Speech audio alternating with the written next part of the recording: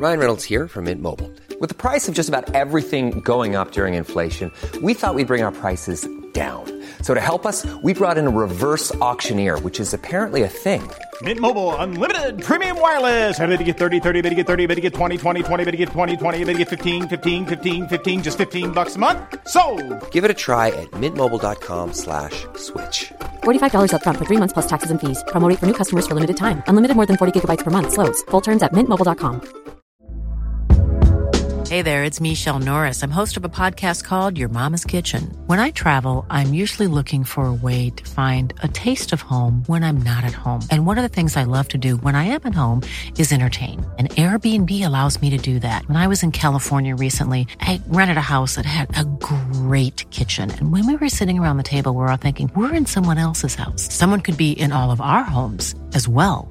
If you have a home, but you're not always at home, you have an Airbnb. Your home might be worth more than you think. Find out how much at airbnb.com/host.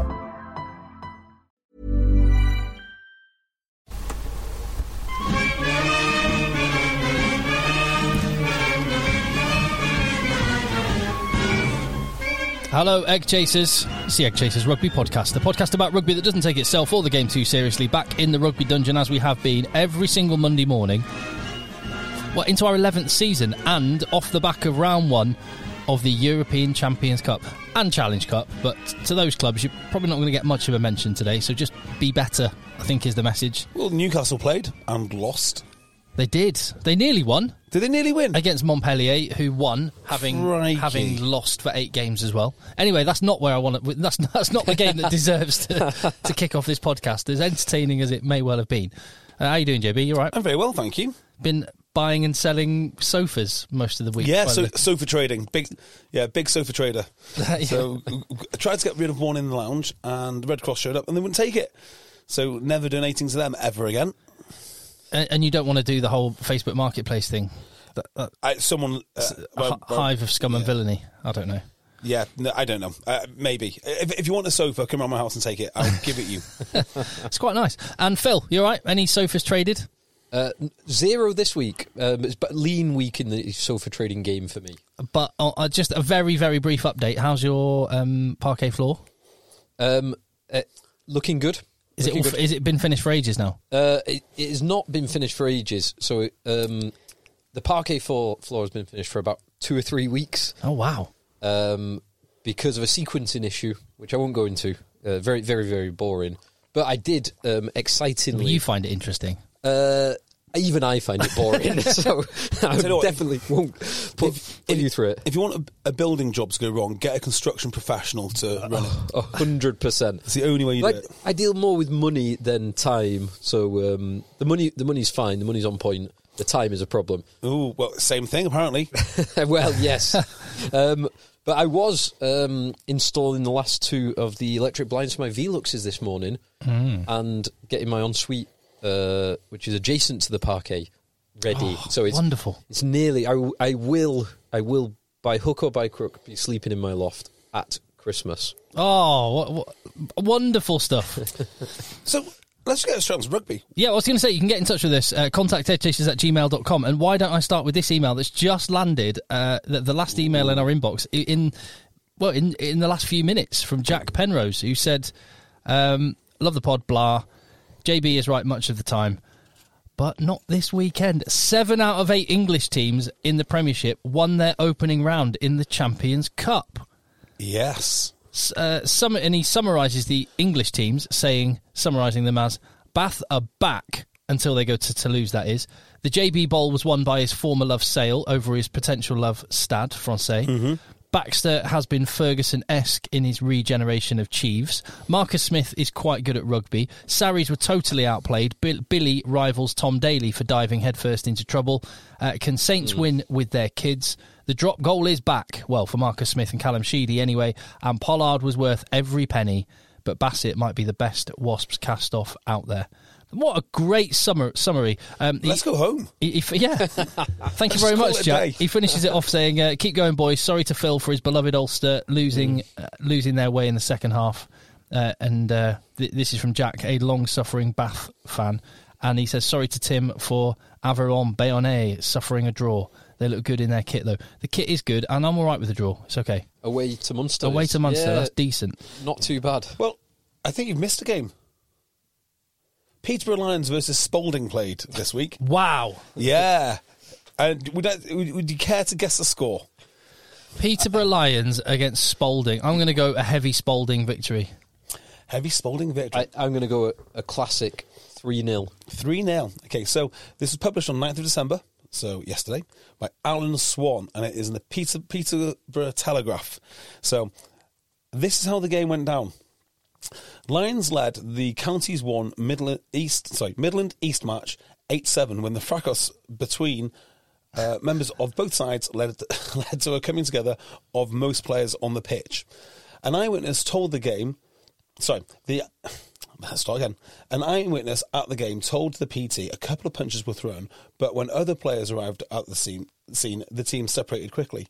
He was astonished when the referee abandoned the match, whilst apparently declaring he had sent all 30 players off. All 30? All 30. An eyewitness said, I thought he was issuing 2 yellow cards. It was ridiculous. What? What a game. It all calmed down pretty quickly. Did the ref have somewhere he needed to be? The Peterborough Telegraph contacted Lions chairman Andy Moore on Saturday night, who expressed his surprise at the referee's decision. No one could believe it, Moore insisted. We couldn't.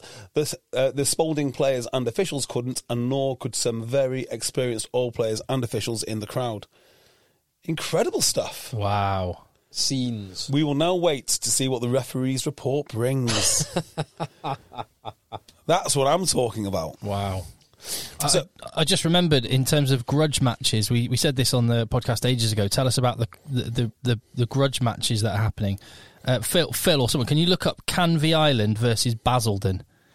Because he knows that off. Scott Sullivan got in touch to say big local derby with a lot of history in Essex South. That's level 8. Essex South? I'm not speaking about Essex South. Level 8, no. He said big wins over Barking, 100 plus points, and Millwall, 82-5. No doubt Canvey will want to burst out the bubble of Basildon, which is clearly Scott's team, after our close win against them earlier in the season. So they're just 10 miles apart.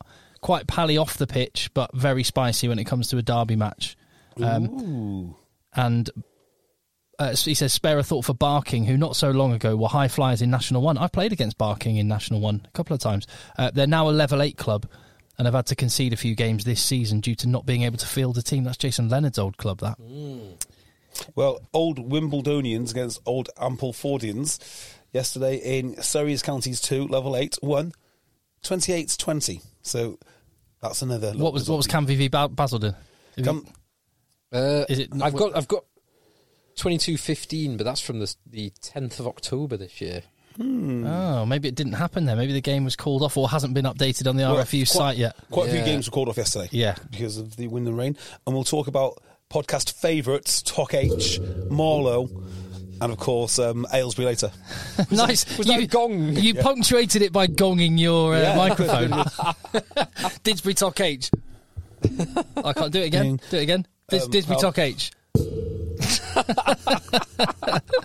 All right then. So where do you think we should start, JB? Northampton.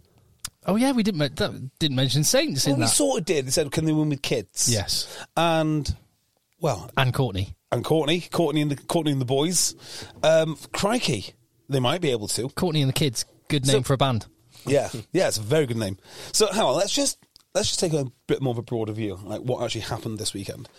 So first question is this legitimate? Like, were the Premiership teams just really, really good, or was something else at play? Were the French teams not at full strength? Is it a product of maybe there's so many teams that go through to the next round anyway that it's not that, it's a competition that a lot of teams won't be taking that serious in World the Cup hangovers going on, I don't know. Yeah. That would affect England as much as anyone, though.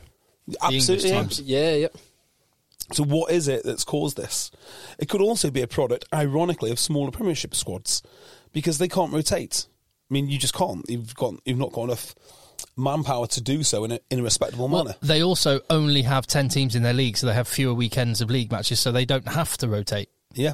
Mm-hmm. So there's quite a few things. What do you reckon, Phil, on this whole... Because, again, we've, I think, rightly been saying the quality of the Premiership has dipped, but I don't know if we might have to eat our words on that. I'd hold judgment on that till the end of the season, till the knockout stages, because I think you've listed a lot of things of which all have contributing factors, JB. It's how much each one of them has. So let's go through a few of them. Fewer teams in the Premiership, so they can they have to rotate less, because instead of playing, including Champions Cup games, 30 games a season, you're only going to be playing closer to 22, 24, 26. You've also got 3 teams that no longer exist, and the majority of those players spread amongst the other Premiership clubs. That's a great point. Like guys like Bassett, Cunningham South. That's a great point. Ollie Lawrence, Ted Hill, although he wasn't playing this week. But the best players from other teams have either gone into play or back up to strengthen those teams. So London Irish fans, Worcester fans, and Wasp fans, sorry, but your club's going... What Phil is saying there is that your team's going bust are the best thing for English rugby. So that's what Phil's just said. Well, yeah, it has made other teams stronger. It has. Yes, like, if you've got Ollie Lawrence and Alfie Barbary in your Bath line, then it makes your team stronger, unquestionably. It hasn't been good for those same players' bank balances, that's for certain. Yeah. Well, but then there is also the fact that 4 out of 6, so we're now, let me get this straight, we've got 6 pools of... Is it 6 pools? No, 4 pools of 6. 4 pools of 6. Sorry, not 6 pools of 4. 4 pools of 6. And the top 4 in every pool goes through to the round of 16. What have they done to it? The round of 16, it was very entertaining, but it means you don't really... you only need to win a couple of games. Well, Ulster got through last year with 1 win.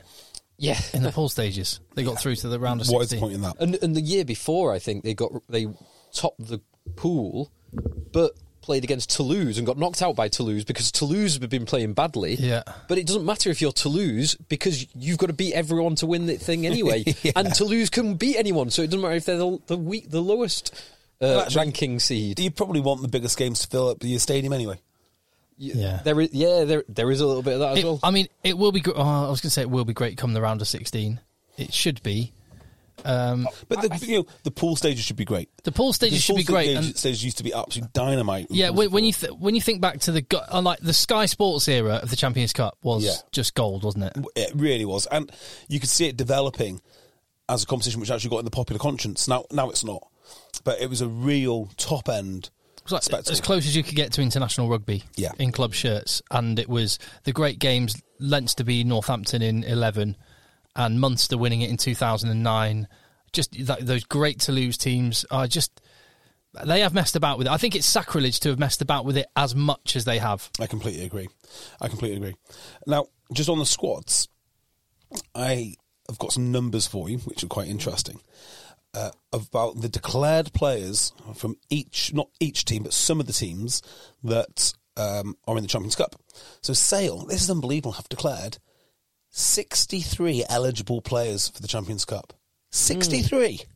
So there's... I mean, that doesn't sound like a smaller squad size compared to previous, which is what you would think if the salary cap... Well, not if. Well, because the salary cap has gone down. It gets better. Saracens, 65. Mm-hmm. Harlequins, over 70. That is bloody enormous. So it got me thinking, what's going on here with these numbers? And I came to the conclusion that these teams are not busy hoarding players, like Bristol or Exeter did when they came up, because you need 2 squads effectively. You've got your Championship squad, you need to sort of wash through that, and those 2 squads were massive for that exact reason, and they hoarded a lot of players. It's not that.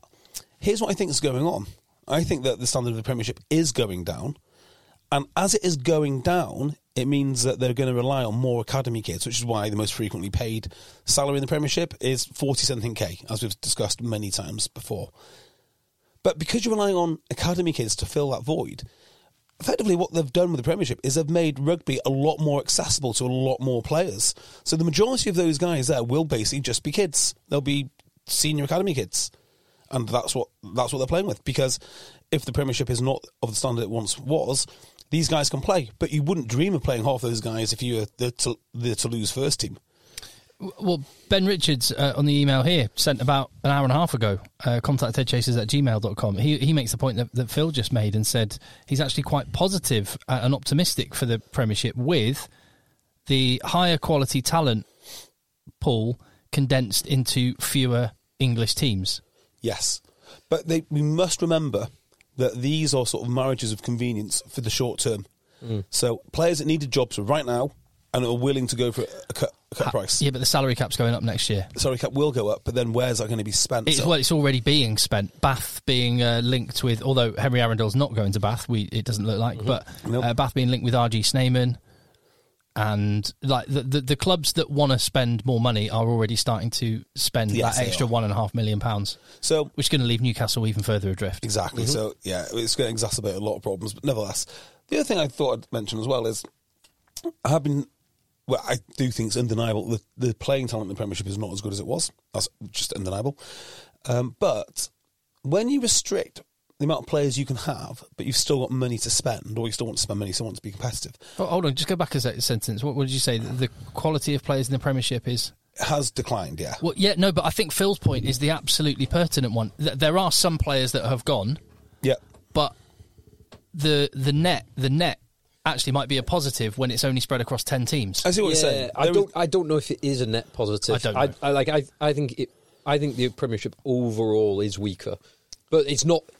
My point is, I guess, it's not all bad because you have got players who've gone out, both as well as the England players like your Marchants and your Noel, or like Marchant, like Jack Noel, like Sam Simmons, Joe Simmons, all those guys. You've also got guys like Vincent Koch, who would be playing there, or Villy LaRue, who's now in... Or Will Skelton. Yeah. So there is definitely a drain in talent, which is a negative. There is a redistribution of talent, which is a positive. Yeah. Probably the negative outweighs the positive at this moment in time. Yeah. Whether that gets corrected when the salary cap goes up, who knows? Well, there is one more positive, right? If you can't just buy players to win your titles, like Leinster can, you do express things in different ways. And one of the ways is coaching. So I think the two real bright spots in English rugby, the quality of the referees, who are just world-leading, which doesn't really help you win any games. They're not Romanian after all. It doesn't, because you never have an English ref when you're English. So I was going to say that they are the referees are delighted that both they're really good and England have been shit. So it's just as well we've got some really great refs because they can now ref in finals. The other element is coaching. I think English coaching is absolutely top draw, and I think the way that the Premiership coaching structures are put together is probably world leading, because that's the only place you can really spend the money. And when everyone has spent up to their salary cap, like most teams have this year, you need a point of difference, and it's almost always in coaching. Yeah, I agree with that. Although I will just, because I know we'll be getting some angry emails from Leinster fans. Leinster only buy very specific positional players because they can't, because the IRFU limits them. Yes. So they do create a lot of talent. I wonder what the wage bill is. Do you think it's world leading? It will probably, well, if they were on the open market, if those players could sign for anyone, that would be just about the most expensive squad in Europe. Yeah, and one thing you have to factor in when if it were low, because you're not getting the open market value for them. Yeah, Leinster are not paying open market value. They're not paying open market value, so the actual amount they pay may be lower. However, the incredible tax breaks that their players get, like the eye-watering government support that Leinster and other Irish provinces get, love to see is absolutely mind-boggling. If it creates some good rugby, what is it? Something like an average of your top 10 seasons of play you get as one tax-free lump sum. It's ridiculous. Or is it the I don't actually know. I don't know what it is. I think basically when he retired, Johnny Sexton got something like £500,000, maybe more, just tax-free. Yeah. So there are some... look, governments around the world do this, and it always makes me laugh when you hear politicians say something like, we must support state-funded rugby. Yeah, like, no, it's even more perverse than that. It's like, we must support the valuable UK children's animated TV industry with tax breaks. Like, why? Why? So it's a favourite ploy of all politicians around the world. Well, in fact, I would happily give... It's not just state-sponsored rugby. They've got state-sponsored tech in Dublin, haven't they? It's the HQ for Apple and... well, they've got some very delicious corporation tax rates. They do. Which everyone should be doing, by the way. Yeah, absolutely. Everyone should be doing that. I'm That's not... the whole point. Fine. Go for it. Yeah. So, I'd be up for tax breaks for rugby players in the UK. And indeed for everyone. So there you go. Yes.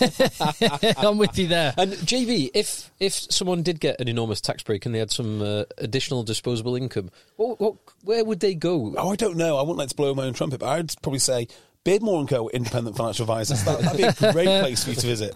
Got an email here from this. I think this will move us on to one game we should have a talk about. The last game that we've seen. Guillaume Cocken, contact headchasers@gmail.com. Says, hi, great, JB, always right, blah.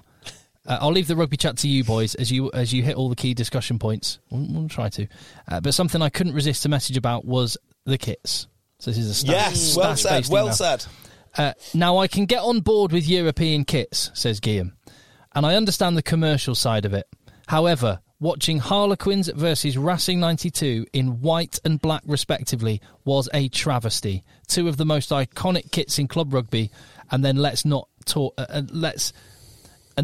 says let's not talk about Bath, but I think that's the other one I would say is Bath not being in black, white, and blue hoops. Exactly. Yeah, an outrage. And Ulster, that should have been the two classic kits. It should have been, but it was red and yellow. Which, if you switch it on, no one knows who those two teams are. If you want to have a novelty kit, have it for your away games or... Yes. Well, do you know who didn't let Premiership anyone down? Cup, or I don't know. Sale, Stade Francais, basically played in their kits. Yeah. Which is exactly as it should be. Yeah. Exactly as it should be. So, that's a spot-on email, because I was going mad about the Bath kits. It's only a little thing, but it does speak to... like what's important. Like, yes. We're just talking about the memories we have of the Champions Cup through the 2000s. Like we would go out for a day drinking to go and watch Champions Cup final. Yes. Yeah. I don't know if people do that anymore, even rugby fans. No, probably not. Yeah, it's a good point, that. I remember going out for a proper knees up at the bar just across from here. Yeah. But maybe we had a whole day on the beers. Maybe it was Premiership final, wasn't it? That might be there. That was Bath Saracens. Harlequins. No, it was Bath Saracens.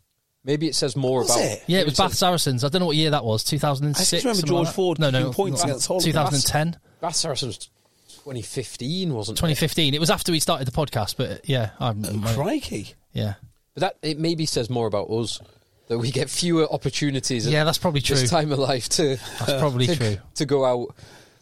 But I hope that 20-somethings are going out all day on the beers. No, they're absolutely not. They're absolutely not. They're not doing that. I don't think they are. They've changed. They've very much changed. So there was another email that came in, and it had a little whinge about Northampton, because we spoke about Northampton after they beat Saracens. We didn't really say anything about them. I mentioned a bit of equity and diversity training, which people have been forced to go through, and we just said George Furbank played well. And it was absolutely right. We didn't mention anything about Northampton. So they've beaten Saracens, and then they won their opening European game. Away, and I think at Glasgow. Yeah, I think this is worth talking about. Yeah, go on. So, I love the way that they play. I don't know how sustainable it is, but their backs are absolutely dynamite. I was watching them go, so I had two thoughts about this. First thought was, I think they've got a potentially unsuccessful signing in Tom Pearson, and I can't really work out why.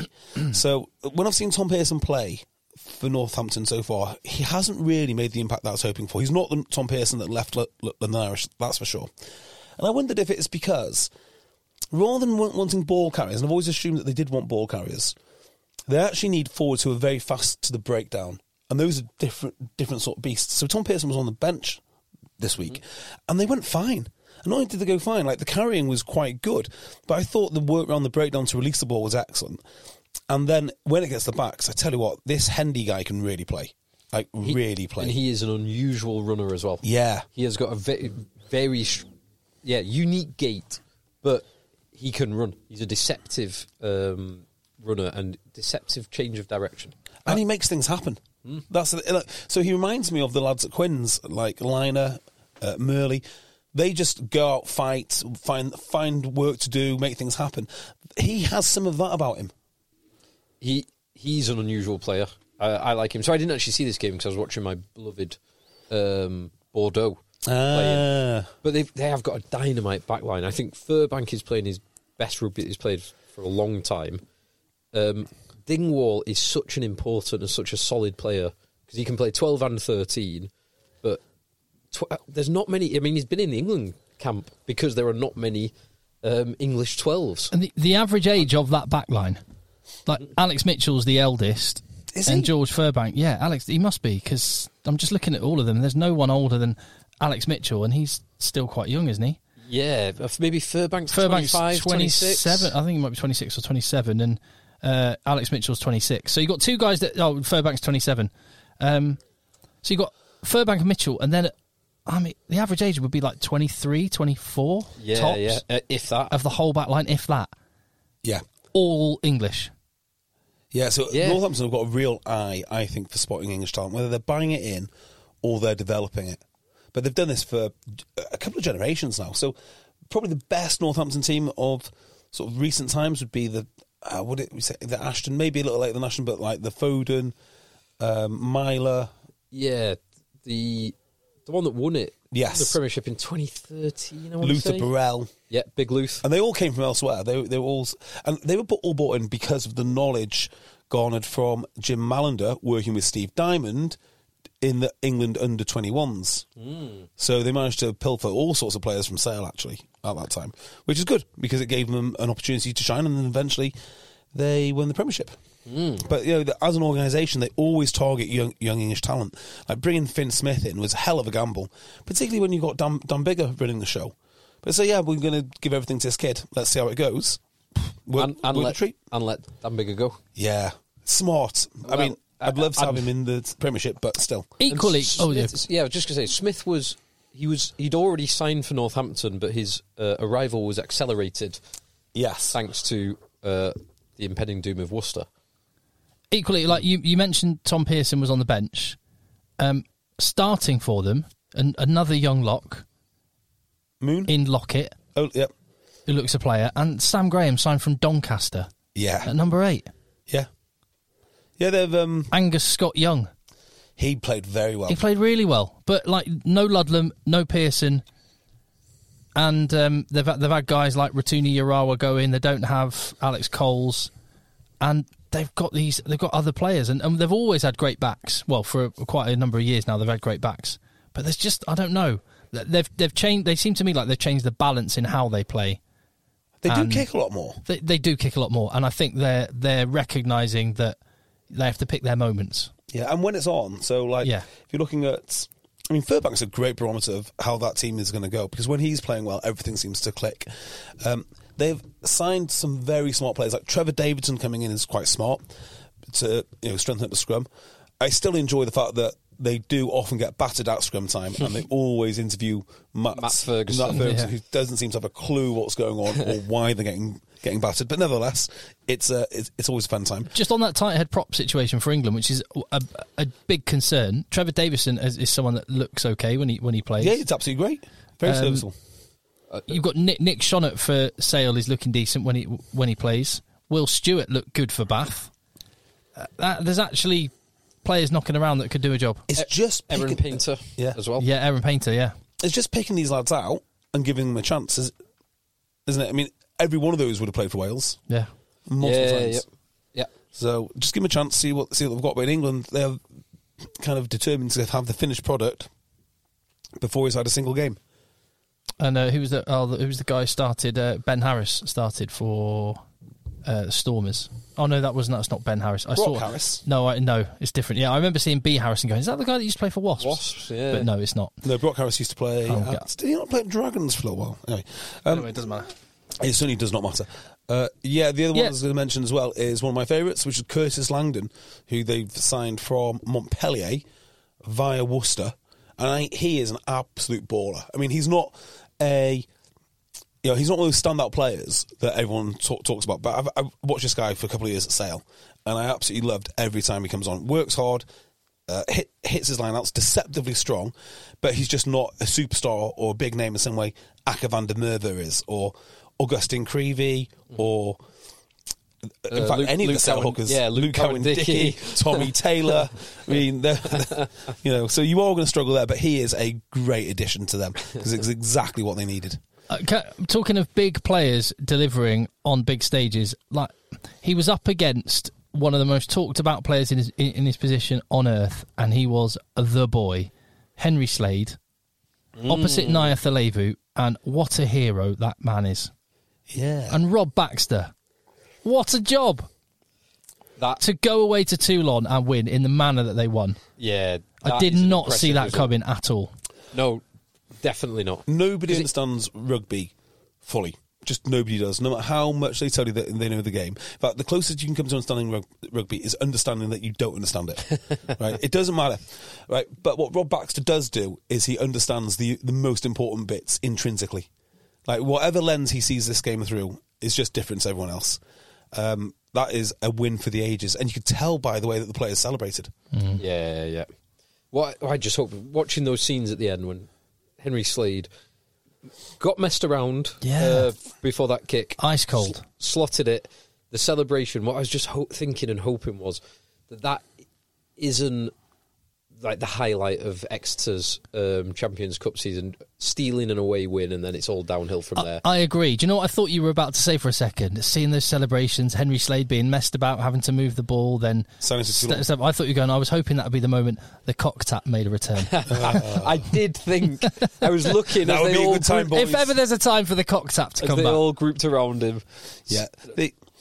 The Exeter situation reminds me of the NFL. Do you know, sometimes in the NFL they've just got a group of players and they're just all too good to stay in the same place for any length of time, even though they've developed them and they've got to pick the one which they really want. And it's hard because to keep Henry Slade, you've got to get rid of everybody, it would seem. Yeah. The Simmons brothers, Cowan-Dickey, Noel. Ewers. Hoggy went. Yeah. O'Flaherty already went. Yeah, Big Dave Ewers. Hill. Simmons. Armand. Hill, God. Johnny Hill. Yeah. Sam Skinner. So many others. It's incredible. Harry Williams. Is Harry Williams gone? Yeah, Montpellier. Bloody hell. Yeah, so they've had to rebuild. So one guy is more important than all of those, and it seems to be Henry Slade is the boy. Oh, Janice Kirsten went as well. Yes, he did. Yeah, so the amount of lads that they've lost is incredible. So this is a proper rebuild. Daffith Jenkins was heroic in the pack as well, captain and playing like Alan Wynne-Jones would have done when he was 20. What point and Hawkins seems to be a very good addition for them. But at what point do they say to David Jenkins, you can't play for Wales? Because they must row back on that. When he extends that contract or signs a new one, they must row back on it. But it's the WRU. They will force him to go to Wales for a market rate offer. And Zunder too. So I think I think if they hold their own and stay in Exeter, the WRU will have to relent. They just can't afford to lose a lock of that quality. But it's the WRU though. Like if it was a logical organisation, then I agree with you. They are fools, aren't they? Fools of the highest order. But it will, like Exeter, unfortunately, those two, obviously Hawkins they've bought in, but Daffy Jenkins and Chris Tashunza are getting amazing experience in Exeter. They are learning from one of the great rugby brains in Baxter, and then the WRU are going to force them to go back to Wales. Yeah. Well, and they're learning the right things. I mean, that's what Baxter does. He identifies the right things. When you talk to him about rugby, he obviously understands it at a deep, deep level, but it's able to make it incredibly simple. Do you know what I loved, Mo? That my favourite bit about watching that Exeter game was Rob Baxter when they scored what turned out to be the winning try, but the conversion was actually what they needed to win the game.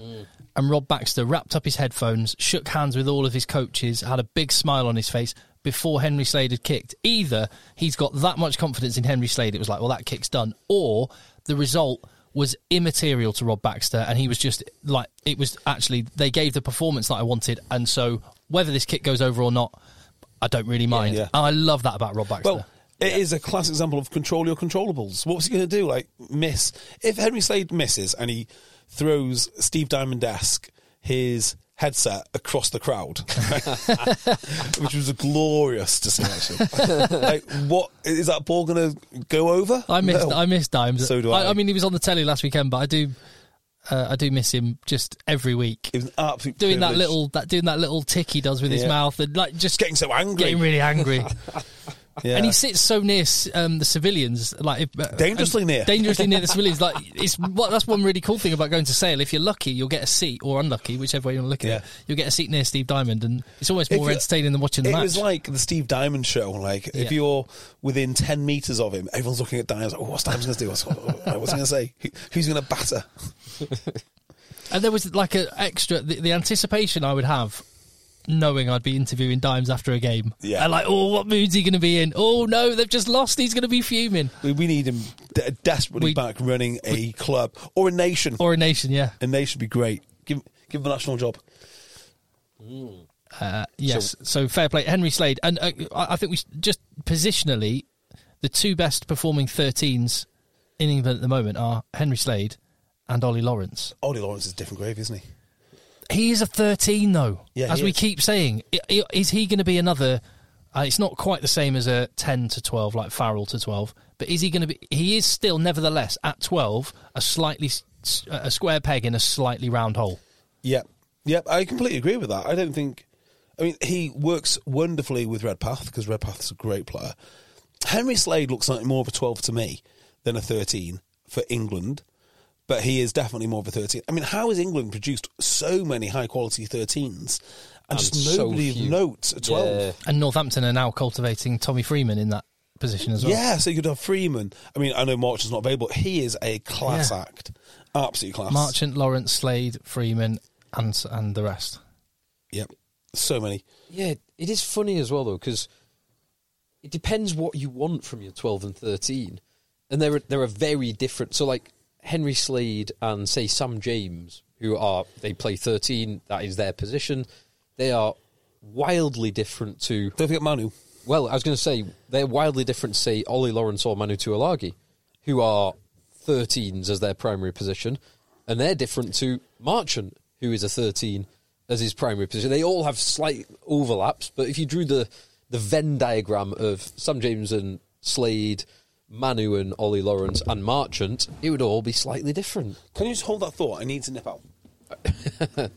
Okay, I'll put a little marker there. Someone get a red cross back for your sofa. Are we still recording or just paused? Oh, I've put a marker in. We can carry on. Yeah, we can carry on. Yes, I'm sure. Ooh. Something stirring out there. No, it's fine. So what Steve Borthwick does with his centre position at Six Nations time, I don't know, but both of those guys have to be involved. Yeah, and he no longer has the option of Farrell getting moved out to 12. No. Which might be a good thing, takes that off the table. But I think he's going to put Lawrence... At 12? At 12. I think so.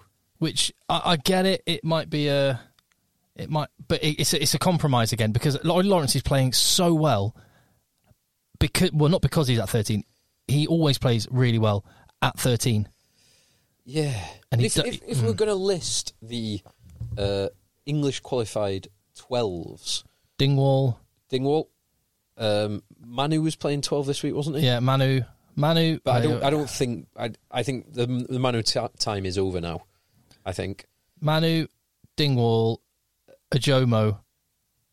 Yeah, but Ajomo didn't play this week, did he? No, he didn't play this week. So who played? Yeah, I'm just thinking from this week. You had Atkinson playing in the Challenge Cup. Yes. Seb Atkinson. Oh, Dan Kelly, did he play? I didn't really watch the Leicester game. No, nor me. It was Solomon Kata. There you go. So Dan Kelly was on the bench. And Dan Kelly, from what I've seen of him this year, I don't think he's stepped up in the way that I'd want him to. No. I'm not saying he won't, and he's clearly a talented lad, but he wouldn't be the front runner. That's all right. He's nip out again in 15 minutes. Oh, is this your apple treat? Yeah, I've made like an apple-based dessert of some description.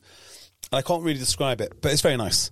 So it's in the oven for... Oh, I thought it was some like weird eating thing where you have to eat every 15 minutes. No. Is this some like high calorie burn technique or something? Sadly not. I wish it was, because I do need to burn some calories bloody quickly.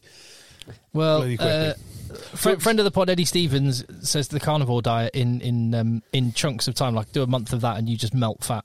I tell you what, I would be so miserable on the carnivore diet. It sounds great. Sounds great. Like, I'll have bacon for breakfast, steak for tea. Eggs? Am I allowed eggs? Sure I'm allowed eggs. Carnivore eggs? Are you allowed eggs? Oh, that would be sure. Sounds pretty carnivorous to me. You got to crunch through the shells. Yeah. Like ribeye steak every night. What's there not to like? Oh, your entire life. You can have all meats and fish, eggs, bone marrow, butter and lard. Get me some bone marrow. As well as small amounts of hard cheese and heavy cream. Yeah, okay. No. Well, if you can have cream and eggs, that means you can knock... Oh, you can't have pasta. I was going to say you can knock up a carbonara. No, you can't. Apparently it's meant to be miserable. So if England had to pick a 12 from just this game week of starting English qualified 12s, it's Dingwall... Or Manu. Dingwall. Or Seb Atkinson. Seb Atkinson's a great player. I would have Dingwall. I like Dingwall. Just get an expert in there. Like he's playing there week in, week out. They play nice rugby. He's a good operator. Just needs an opportunity. Give it to him.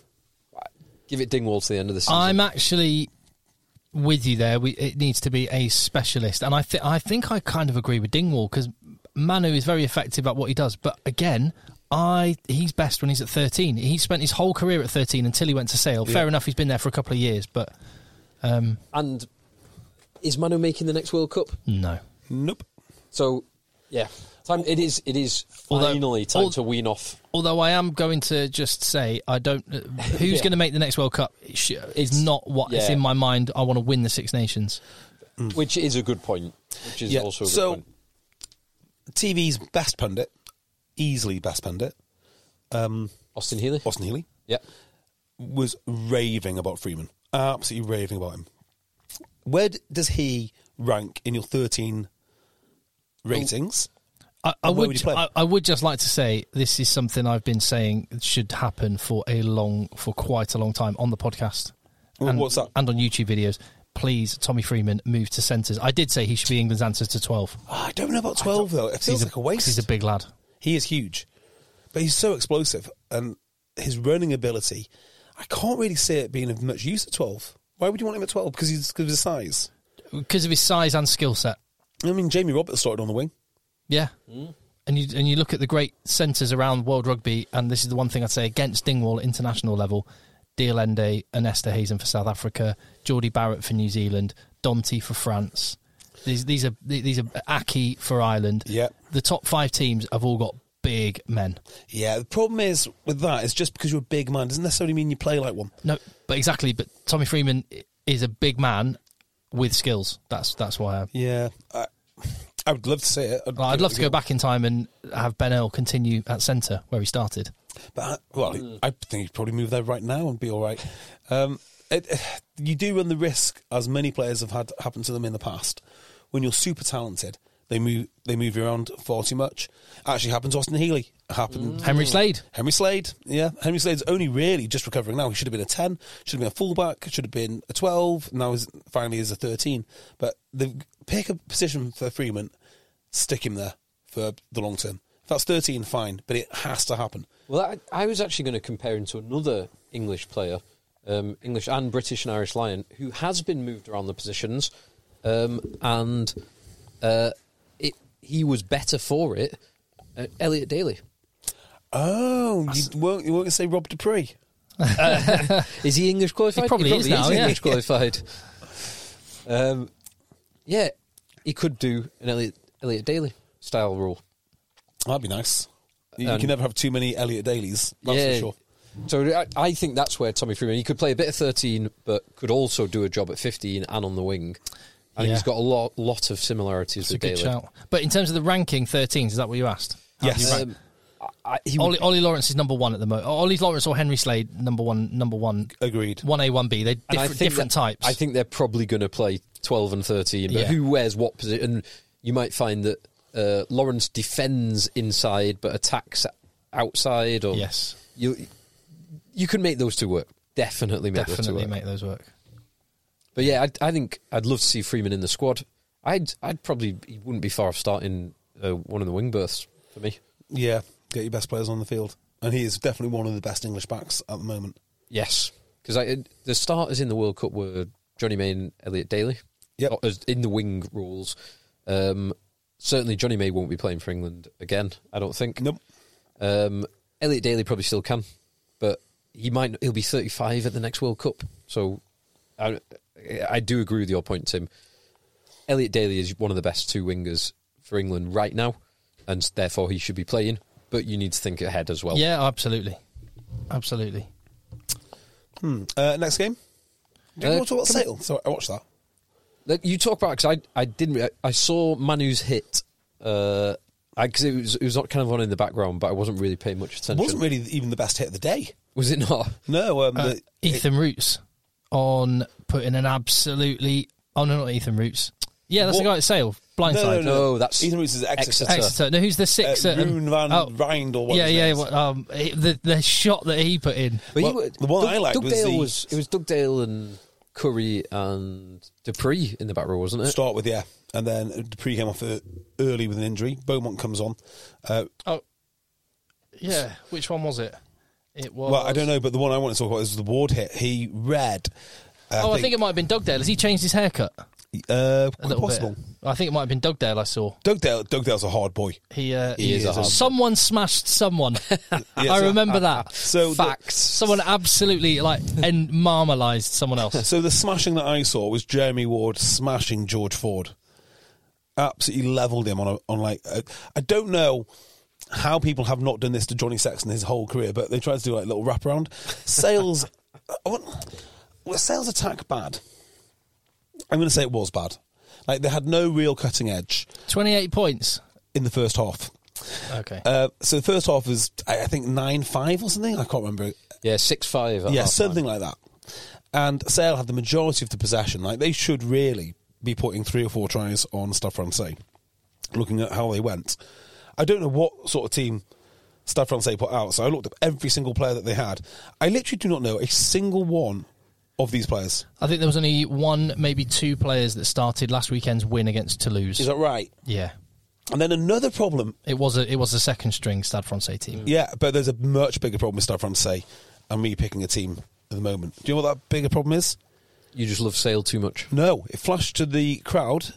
Guess who was coaching? Stade Francais. I do know this. Stade Francais, is Paul Gustard involved? It is Paul Gustard. I can't support them.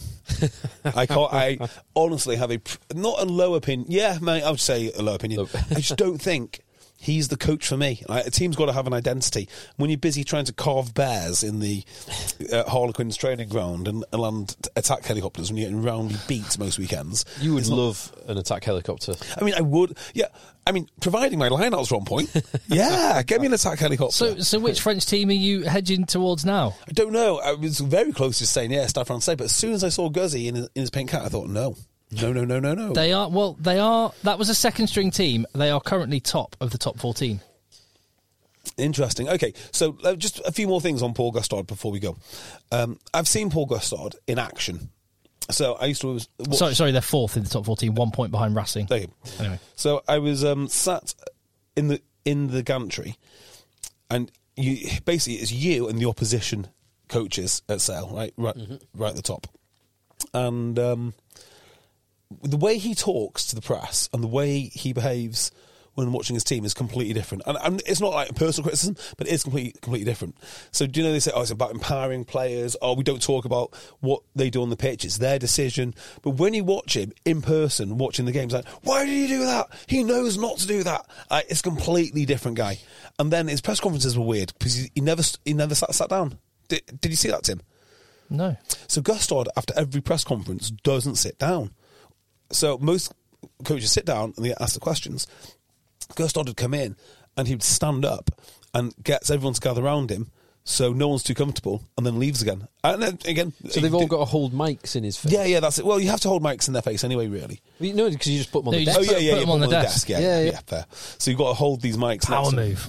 I thought that would be something you quite like about him. That make you endear him It's to you. not that I don't like it. It's just an interesting fact. I'm not over keen about all the flowery language and attack helicopters. But just tell us what you think, Paul. Like, if you want them to do certain things, just say that. And I'm never going to criticise a coach for being different up in the gantry to in front of the cameras. I don't know about that, because when you're talking about it's not. I understand that if you don't say a word, like say you're Steve Borthwick, you obviously know there's a different layer behind that guy, right? You just know that. But when you present this other layer of, it's about player empowerment and, we make them do the decisions. It's all about them taking ownership. And then actually you can hear him shouting like, why are they not doing the things which I told them to do 5 minutes ago? Like, it's like a juxtaposition. It's completely different. Rob Baxter is total open book. Yeah. Complete the same. Pat Lam is as well. In my experience, he is. Yeah, there was the incident at Leicester. Wasn't there? Yes. Yeah, he is openly. Everyone has moments. Don't He they? is openly insincere. He is definitely brothers and all the rest of it. Grow up, love, brother. No, I think Grow up. I think he.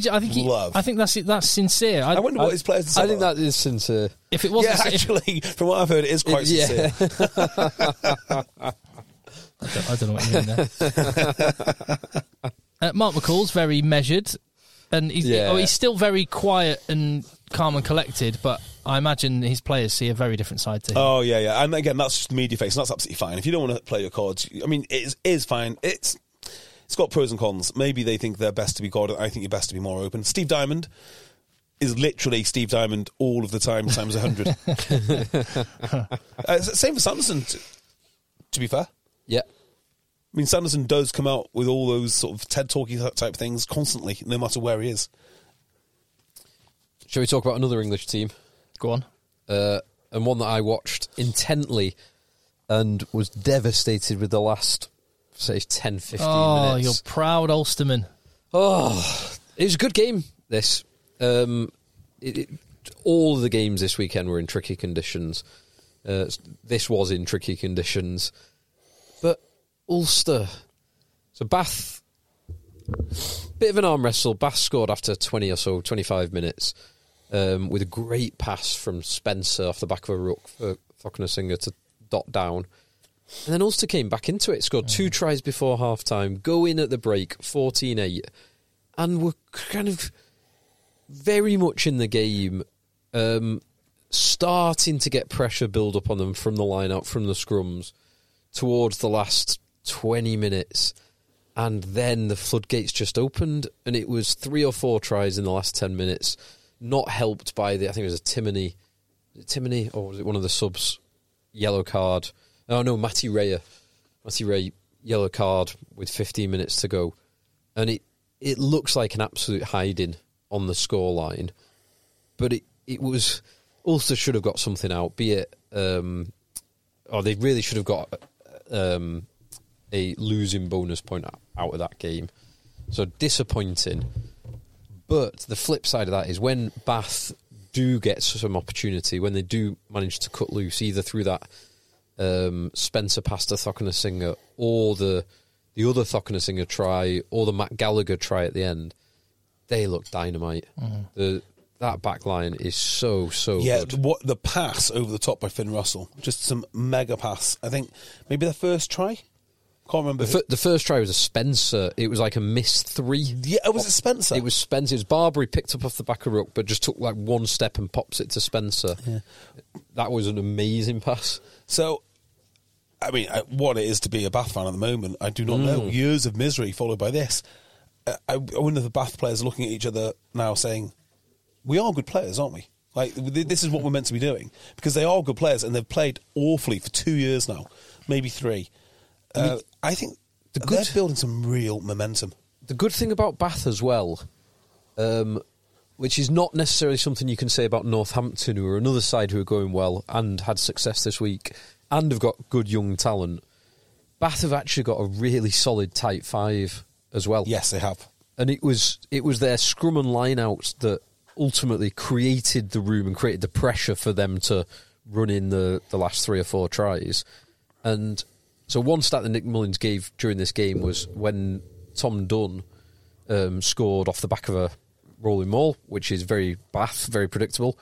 So they've scored 50% of their tries in the Premiership from lineouts from rolling mauls. Incredible. So, and their scrum pressure, particularly when Thomas de Toy came on and Tian Schumann, the scrum pressure was massive.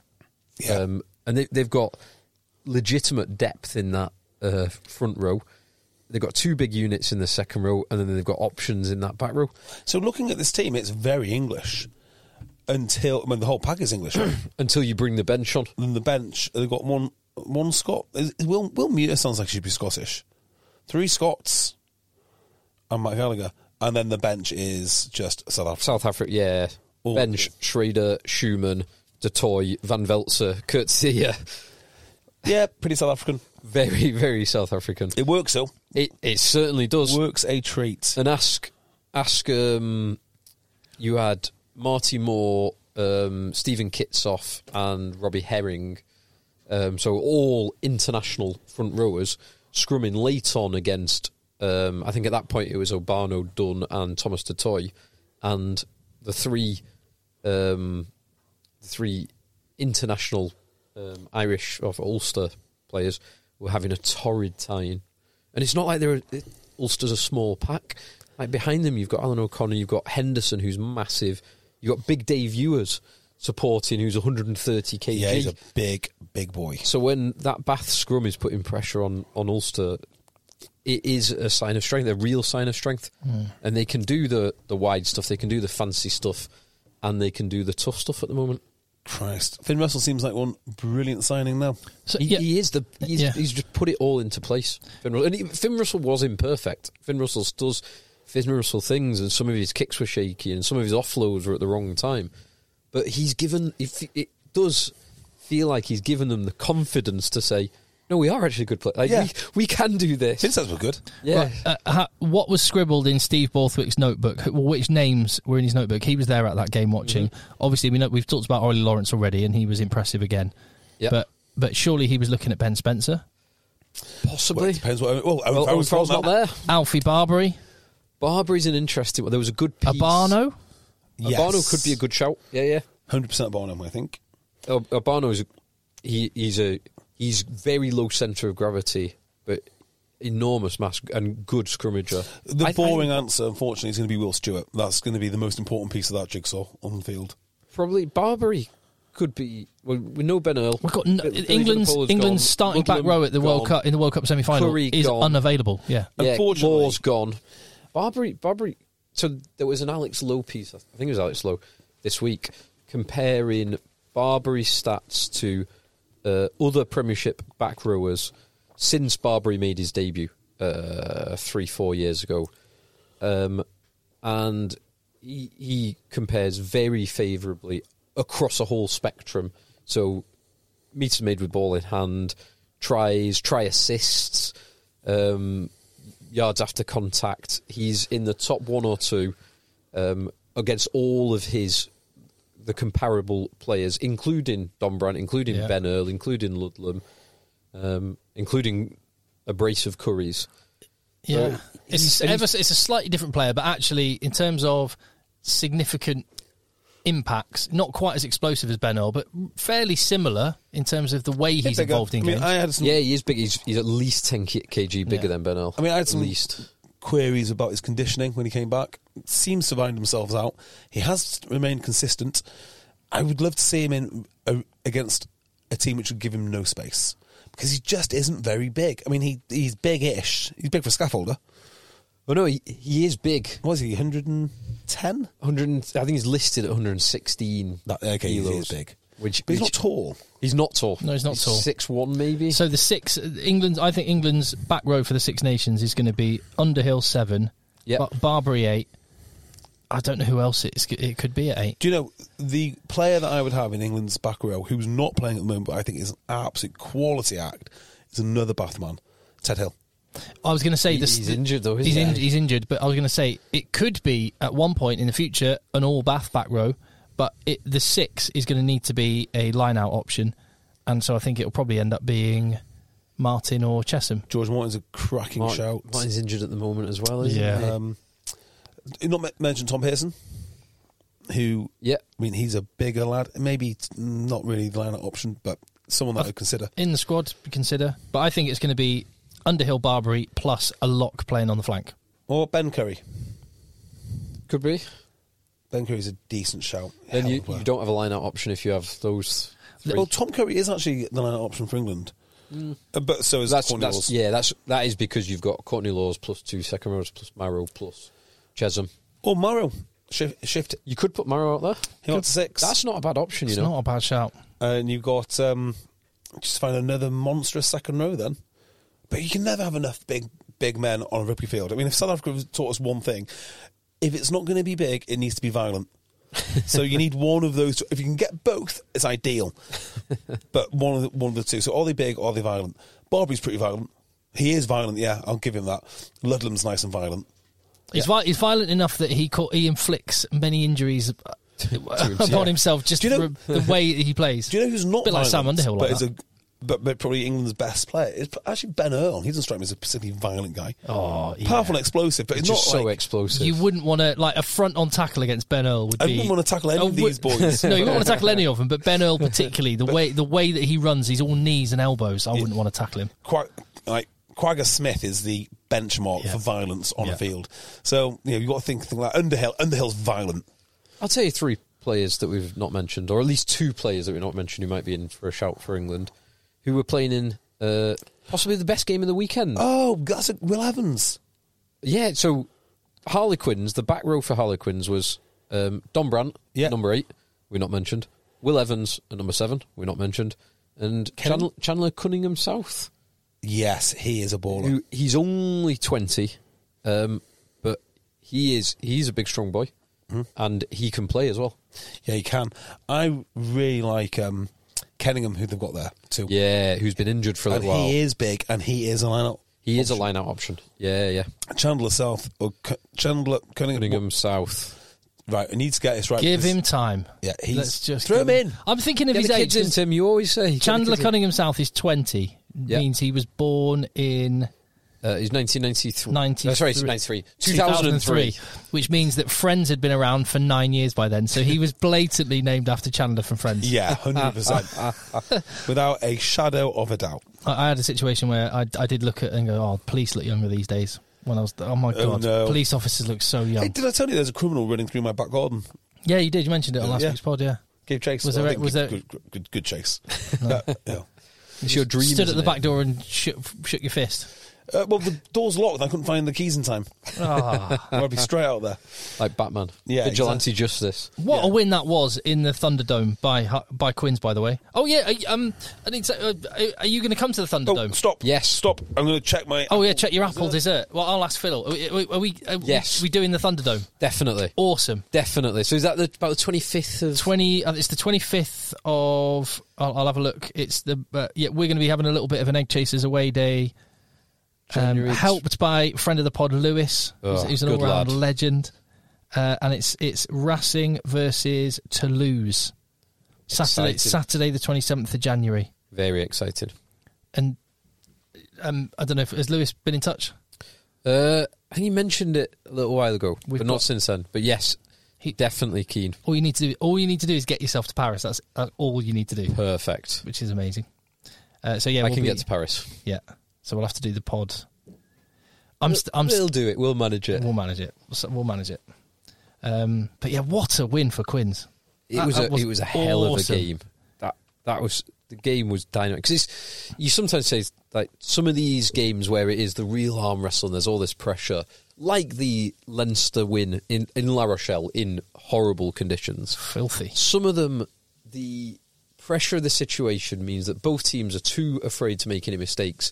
Therefore, it ends up being quite a low-scoring game. This was just the complete opposite. Yeah. Both teams were putting in incredibly physical hits, but both teams just want to play from anywhere. It was so exciting. Yeah, 17-14 at half-time with 2 converted tries each, just 1 penalty being the only difference between the side. A drop goal, goal. Not a penalty, a drop goal. From nearly 50 metres as well. Yes, I know. Smith hanging out with Ford and Farrell too much. Yeah. It's rubbing off, isn't it? So that drop goal was the difference. It was the difference because it was 4 tries, 4 converted tries each. By the way, with in the Toulon game, Baptiste Serran went off with a really nasty-looking shoulder injury. I think his shoulder popped out completely, and he was looking very fragile. So without Dupont, I was thinking Serran might be the boy. But it'll be my boy, Luku. It could be Luku or Le Garrick. Was pretty handy for Racing. He's a young guy coming through. Scoring a hat-trick. A hat-trick, yeah. Does always help. But he's been good for a while now, and he seems to have kind of taken the reins at Racing, and they're top of the top 14. So yeah, how do they make so many good players in that position, especially in France? I know. We're bemoaning the fact that England can't make a single or hardly make a single 12, and France have just got number 9s. Wildly different. Quality sleep is essential. That's why the Sleep Number Smart Bed is designed for your ever-evolving sleep needs. Need a bed that's firmer or softer on either side? Helps you sleep at a comfortable temperature? Sleep Number Smart Beds let you individualize your comfort so you sleep better together. J.D. Power ranks Sleep Number number 1 in customer satisfaction with mattresses purchased in-store. And now, save 50% on the Sleep Number Limited Edition Smart Bed for a limited time. For J.D. Power 2023 award information, visit jdpower.com/awards. Only at a Sleep Number store or sleepnumber.com. Life is full of what-ifs. Some awesome, like what if AI could fold your laundry? And some, well, less awesome, like what if you have unexpected medical costs? United Healthcare can help get you covered with Health Protector Guard fixed indemnity insurance plans. They supplement your primary plan to help you manage out-of-pocket costs. No deductibles, no enrollment periods, and especially no more what-ifs. Visit uh1.com to find the Health Protector Guard plan for you. Different position, but they just create them, come from all over the place. In my beloved Bayonne, they had Maxime Machineau still knocking around. He must be 35 or something. Yeah. Is it... and Apricid... well, he's not French, but Apricid was on the bench, scrum half. Yeah, sorry. Is it Camille Lopez at Bayonne as well? Is he... yes. He's there. Yeah, he's That is an old... Yeah. That is an ancient... experienced 9-10. Experienced, quite right. Quite right. Oh, is he tending to his apple? Is that Jay just out there? Maybe. I don't know. Someone. Yeah, I thought this was an awesome game. And to win it in the way they did, camped on their own line, down to 14 men. And down to 14 men, but then forced the knock-on, wasn't it? Right at the end. Yeah. I thought they defended brilliantly. Obviously, the tries kind of got them, and Harlequins took their opportunities so well. It was such an exciting game. And Marcus Smith did look phenomenal in that game. He really did. From his drop goal, from how he controlled territory and built pressure onto Racing 92, to some of his line breaks. I mean, for his try, the step back inside where Khaleesi overchased Khaleesi, Saili, and I think it was Le Garrec. I've heard Khaleesi's quite good at rugby, so yeah. That's all right. Not bad. Not bad at rugby. I mean, he had a few nice... Total disaster. Ruined it? Absolute disaster. What happened? Can you bring some down to me and Tim can try? No, it's not burnt. It's too sweet. Too sweet? And I'll be the judge of that. That's an oxymoron. It's fallen to pieces. Oh. As when they tip out, it's going to be the perfect shape of the mould. I've used too much caramel. Too much caramel. Story of my life. So, are you throwing it in the bin, or are you going to give me and Phil a little slice before we go? Well, I'm waiting for it to cool down, so when I tipped it over, it just all spread out. You know, like... blancmange. Yeah. So I put it back in its mould, waiting for it to cool down. Hopefully, as it cools, it might stick. Solidifies. But it's a disaster. I'll be making a new one tomorrow. So we can have this one. Is this a cheat day food, or is this... I saw it on... Do you know when you're looking at Instagram? No, you're not I don't do Instagram. I'm not. So the thing I love about Instagram is two things. Lifting. CrossFit, lifting. Watch it all day long, right? Even though I'm watching the same weights, the same people over and over again. Who knows? Also, the recipes. If I see a recipe that I like, I'll just make it and feed it to other people. So, yeah, I've tried to make this apple dessert disaster. Absolute disaster. Did you see, speaking of Olympic lifting, did you see, we were out, JB and I were out last night, there was a girl in the bar that you joined us in, Yes. Society, who was wearing an Eleiko. Oh, she? Yeah.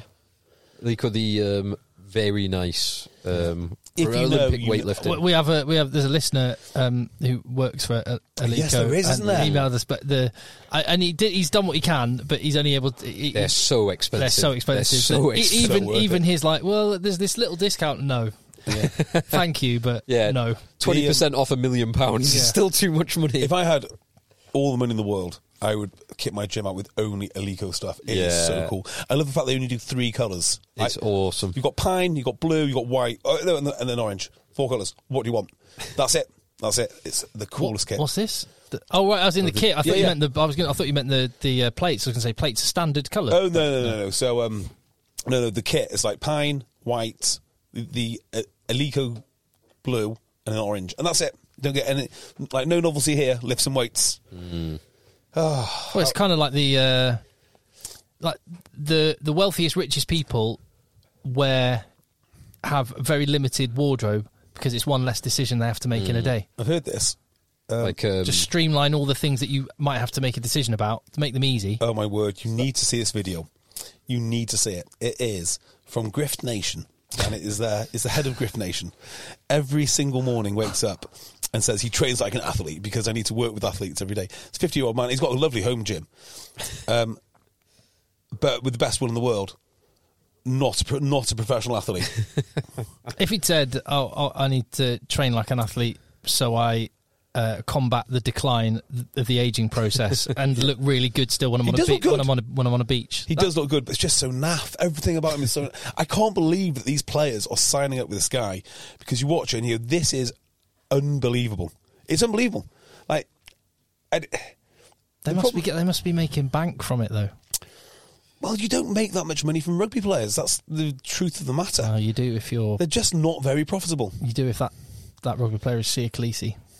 Well, I mean, if you watch, I mean, this I don't want to tell the same story again, but to think that he watched a rugby match with Sia Khaleesi in it, surrounded by all the superstars, and Sia Khaleesi was the one that stood out to him.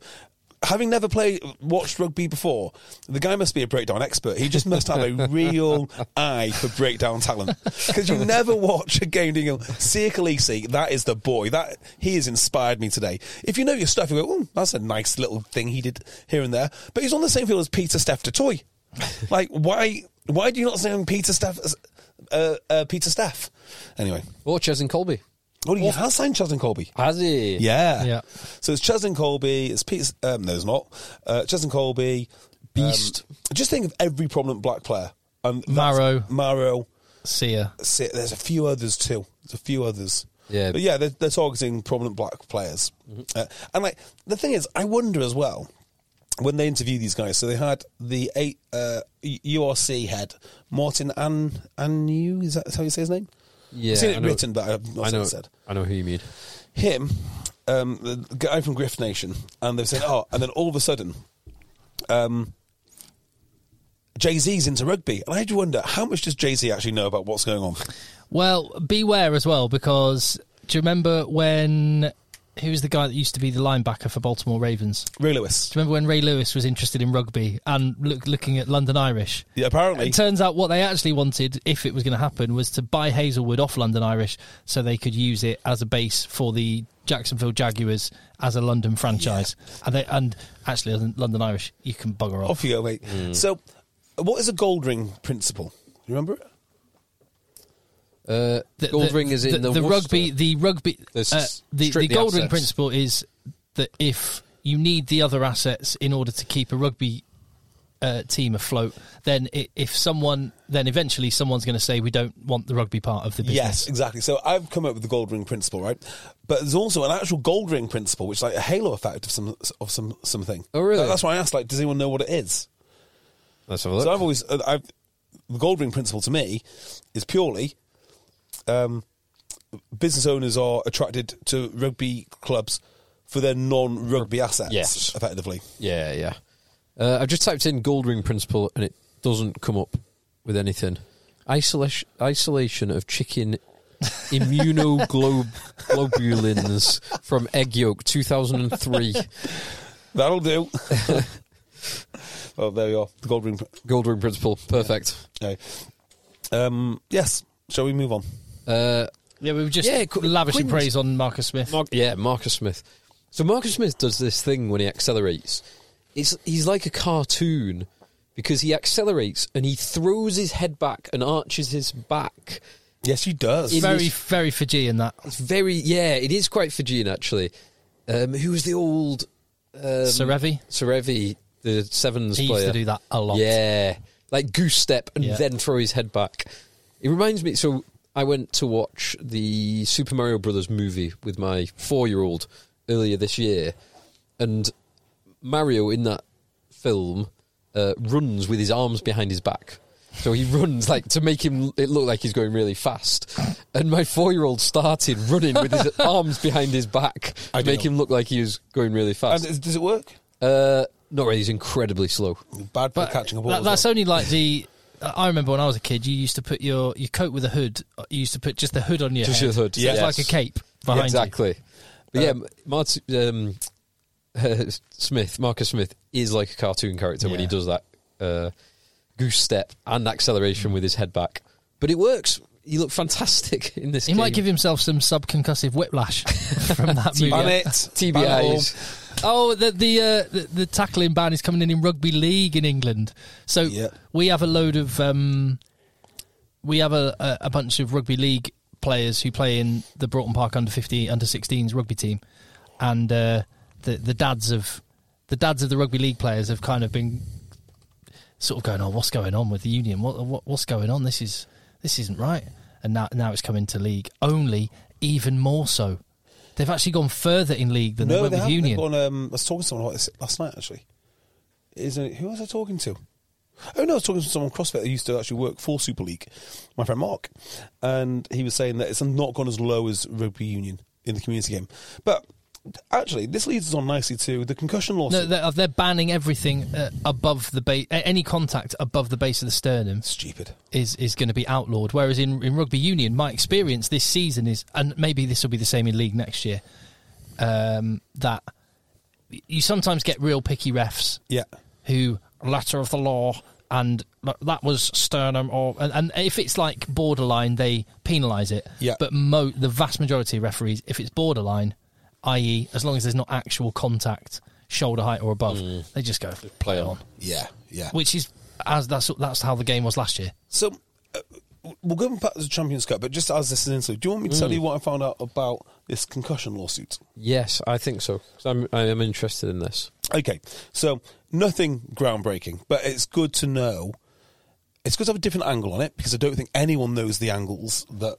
I mean, when it's written about in the press, and this isn't a criticism necessarily of the press, but particularly the rugby press in the UK, they're very comfortable about talking about the rugby, but they're not so comfortable about talking about things like CVC, for instance, because it is complex and it's a different job. It's a different job, and rugby's not big enough to attract actual legal journalists to it. There just wouldn't be enough time.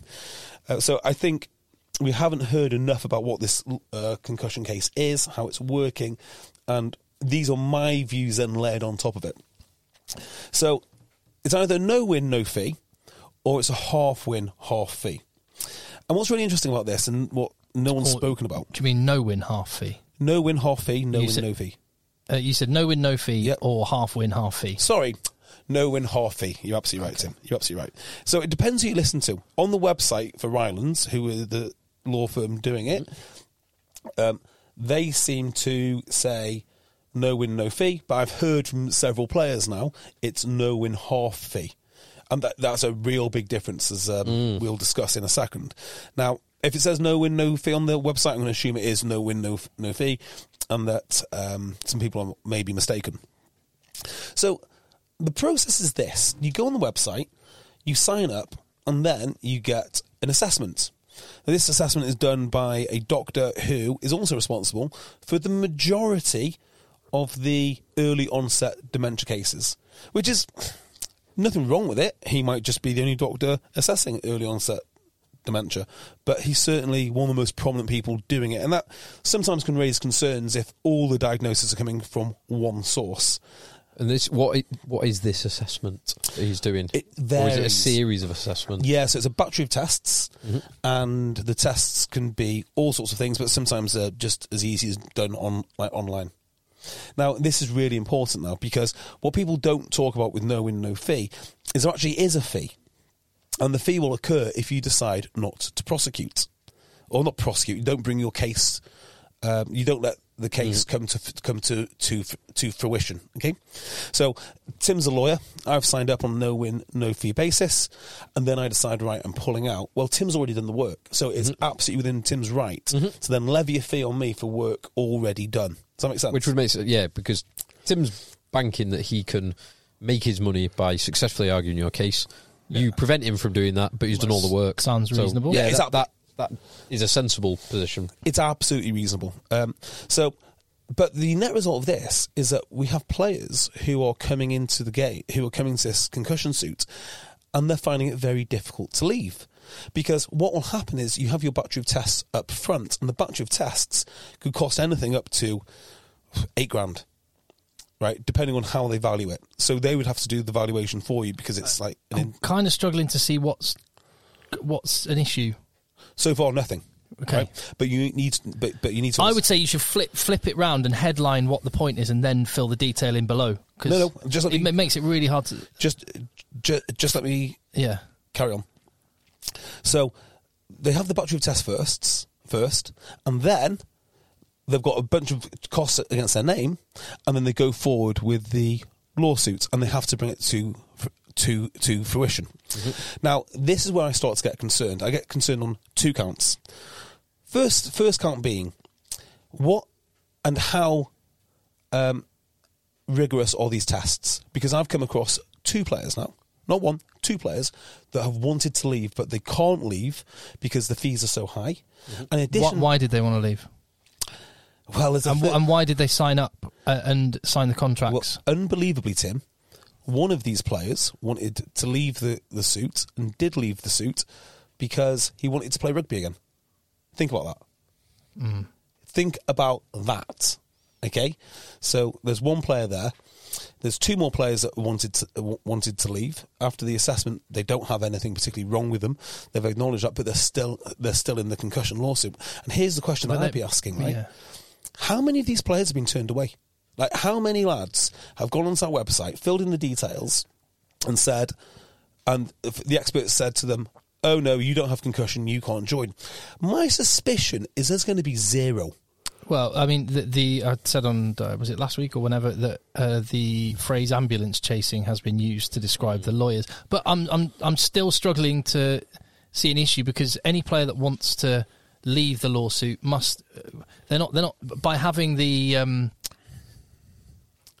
at some point they must have had to have signed a bit of paper, and that's on them. Well, okay, what do these players have in common more than anything else? And it isn't concussion, and it isn't early onset dementia. If you look at the list of names that are signing up, these are lads, and you asked a great question, why are they signing up? Well, there's two lads that I've come across, a separate two lads.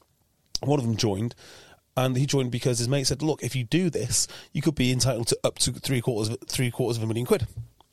All right, so there's some ridiculous numbers been banded around, and been banded around really without any kind of evidence to where these numbers have come from, how they've been generated, how will damages be paid, what will they be worth. Again, sounds like ambulance chasing, doesn't it? Absolutely right. Now, what they've got here is a bunch of players, in my mind, the most frequent problem with them is they've had issues in the past, whether it be issues with alcohol, issues with injury, transitioning out of the game. A lot of these guys, you're looking at some of the most vulnerable guys to come out of this game in the last 20 years.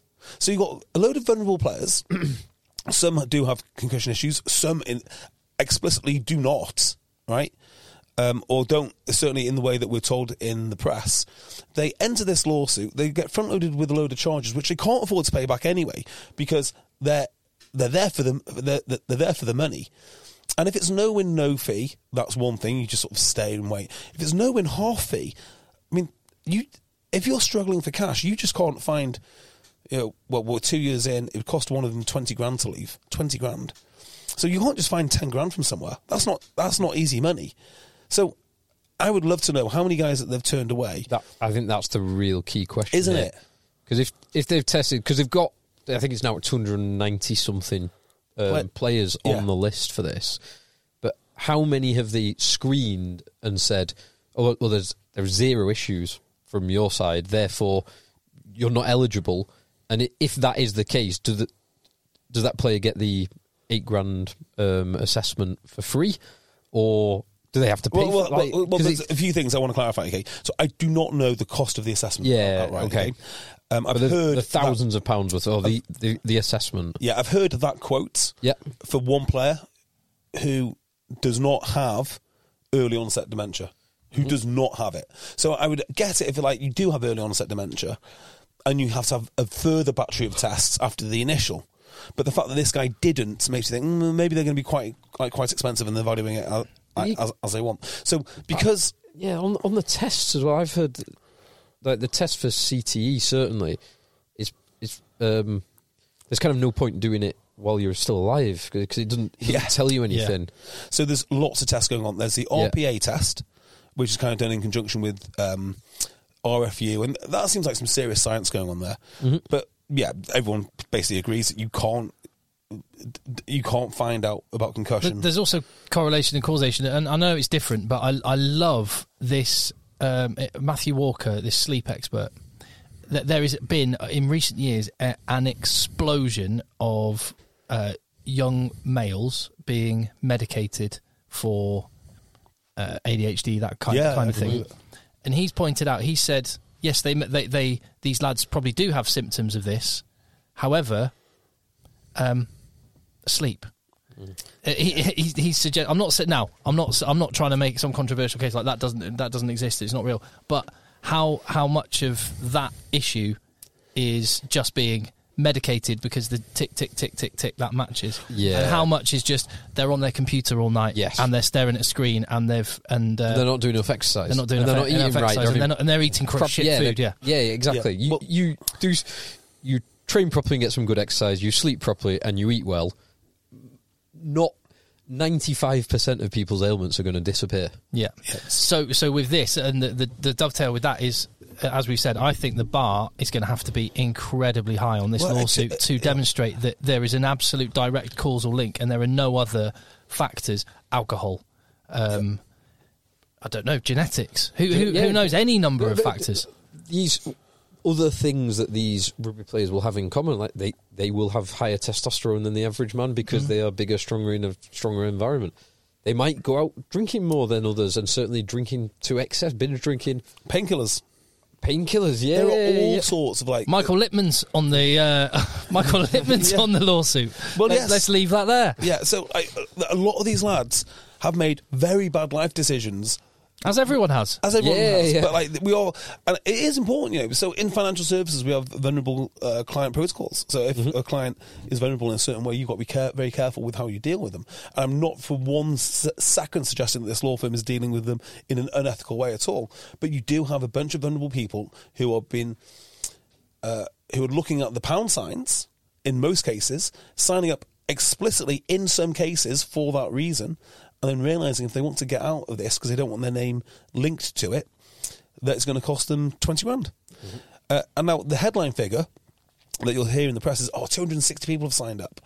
But then we don't know to what degree they've signed up. Have they signed up because these people are just accepting anyone? Could I sign up? Could we send someone to them with a script and just see if they got accepted? Like, I walk into a room sometimes and I can't find my keys. I know an ex-pro rugby player. We should get... I feel sad. Are these concussion linked? So I think your sadness is mostly Dubai linked. Yes, and the fact that you are not still in Dubai. Sometimes I forget people's names. Like you can say anything, and there's not really much you can say to disprove that it's from concussion or it is from concussion. So that'd be the first thing. And the second thing, which I wanted to point out, is this is such a lawsuit of convenience. And I had to think about this for a little while.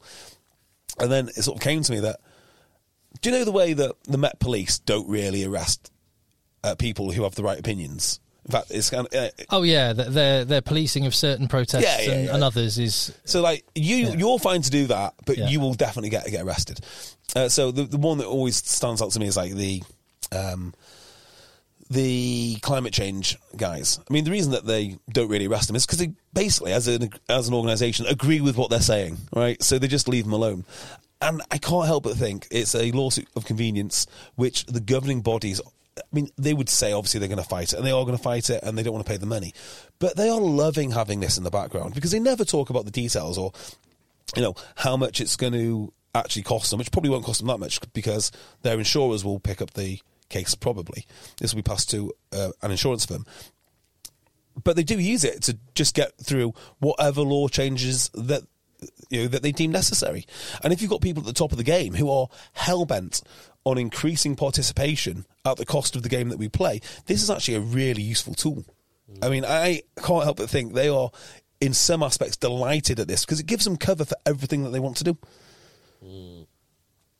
Because if you ever hear people from the RFU Council talk, and some journalists too, they go, "Oh God, well, we're going to be sued out of existence." Like, well, you don't understand the first thing about it. That's you couldn't tell me how it worked, like I told you guys. You couldn't tell me the process that they went through. But they're happy to change the laws of the game based on just saying there's a lawsuit, and it's ridiculous.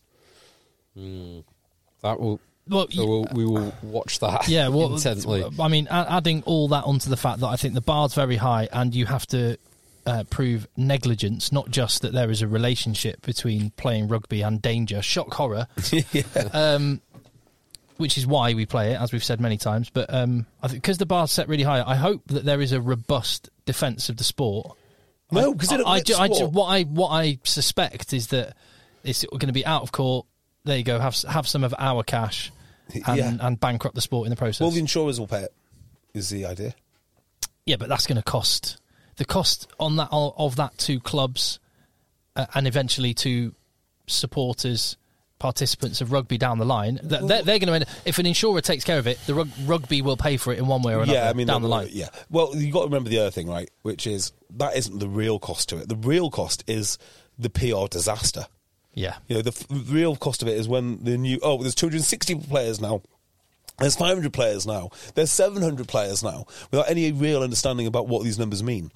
The real damage is that the never underestimate, in the same way that the National Trust don't like all buildings, the rugby authorities do not particularly like rugby. I mean, they'd love to change it. They like their professional game. That's where they make their money. The community game, they couldn't care less about. And the sooner they get the contact out of it, the better. I don't know. I think that's too simplistic a way to look at it. They want basically less men's teams, more women's teams, a softer environment, less drinking, less rowdiness. They want to change the game fundamentally from what it's been. It's such a convenient way to get it done. So that was my overriding thought after I thought it all through. I was like, this isn't that threatening to the game. It's not the existential threat that they make it out to be. But a lot like we're told in society about lots of existential threats, it's cover for some absolutely awful lawmaking. Well, things we're talking about potential disasters. Did you see the front page of the rugby paper this week? No, I have seen it, but I seem to ignore it until you tell me about it. I was going to suggest we just dovetail there briefly, and I was hoping, Phil, that you can make some sense of it, because we were talking last week about, and I think I opened the conversation about the RFU accounts for 22-23 by saying, that looks good. Is this what is actually going on? And now Francis Barron has come out and said, actually, in this current tax year we're in, which for the RFU will end in June 24, they are heading for a £50+ million loss. Yeah. Two very different figures there. He also, so the accounts that just came out, which ended 30th of June 2023, the RFU showed a £4 million profit, although before their rugby investment it was £103 million profit. Yeah. But the rugby investment included running all of the rugby. So, now, Francis Barron appears to be saying that they were massaging the figures, so that £4 million profit should have actually been a £6 million loss. Yeah, quote, deliberate obfuscation. Yes. So, yeah.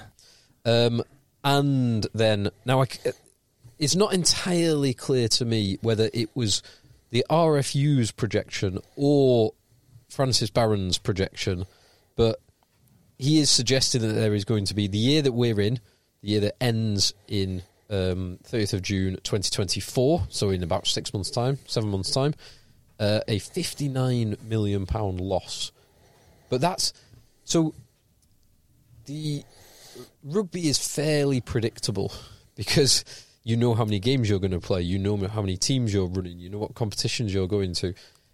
It does seem to be too wild a swing. And I know this year is a World Cup year, therefore keeping that full team, keeping 50 bodies in France for a 2-month period will be quite expensive. Is it £60 million? No, it's not. So I'm not entirely certain of that. And also, it's not clear to me how much will be expended, if anything, on the clubs going bankrupt. Which some of, obviously, the majority of that actually happened in the last financial year, so not even in this financial year, but there may well be consequences for that in this financial year. Yeah, one thing that he did say, which appears to be like factual in terms of the, as he said, obfuscation, is the fact that the RFU were saying, yay, we got a £4 million profit, and they didn't mention that they got a £5.5 million one-off grant from Sport England. Whoops. But, okay, so that would indicate the underlying... Why are we having grants from Sport England? Sorry? Why do we have... I mean, why does the government need to pay any money to rugby whatsoever? It makes no sense to me. It shouldn't. But it should it? No. Like, we should have no government money. As I say, we were sort of joking about the government-funded sport. It should stand on its own 2 feet. Because what do we have to do to get this money? Like, what hoops do we have to jump through? I'd hate to know what the strings are attached to it. Be carbon neutral by next year or something ridiculous, or demonstrate sustainability. Well, DEI, no doubt.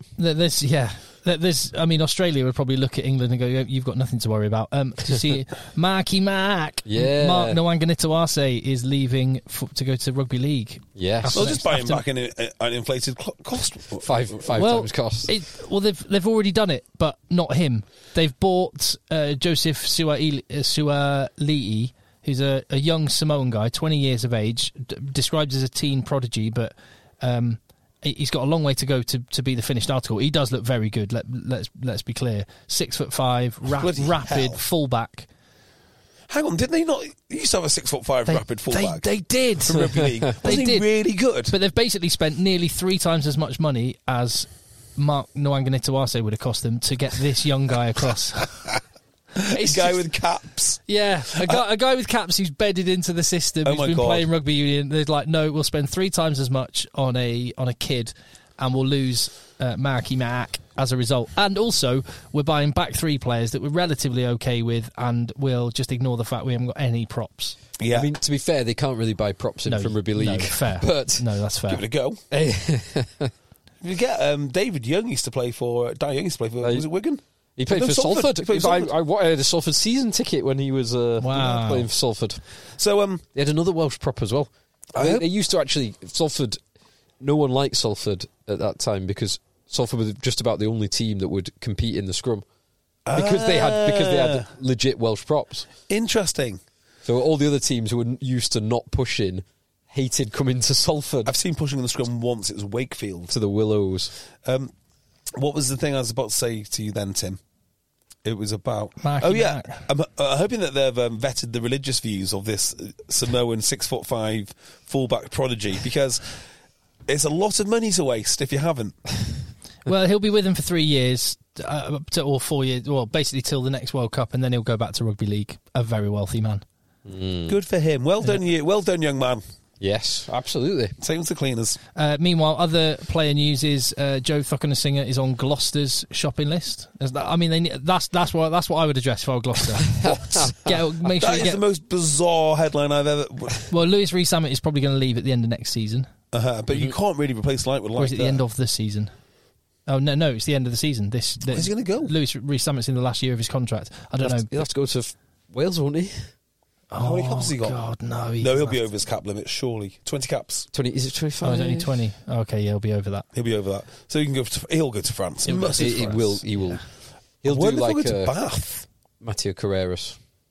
Matteo Carreras going to my beloved Bayonne. Hang on a minute. Hang on. I'm on something here. I am on something. So, Coconasinger goes. He's on a lot of cash. They have a lot of cash anyway because they're trying to get Arundel. Arundel's not signed. Yep. So why not go for Reece Summit? Straight swap. Oh, nice. That makes sense. That actually does make sense. It does make sense. They could do that. It does make sense.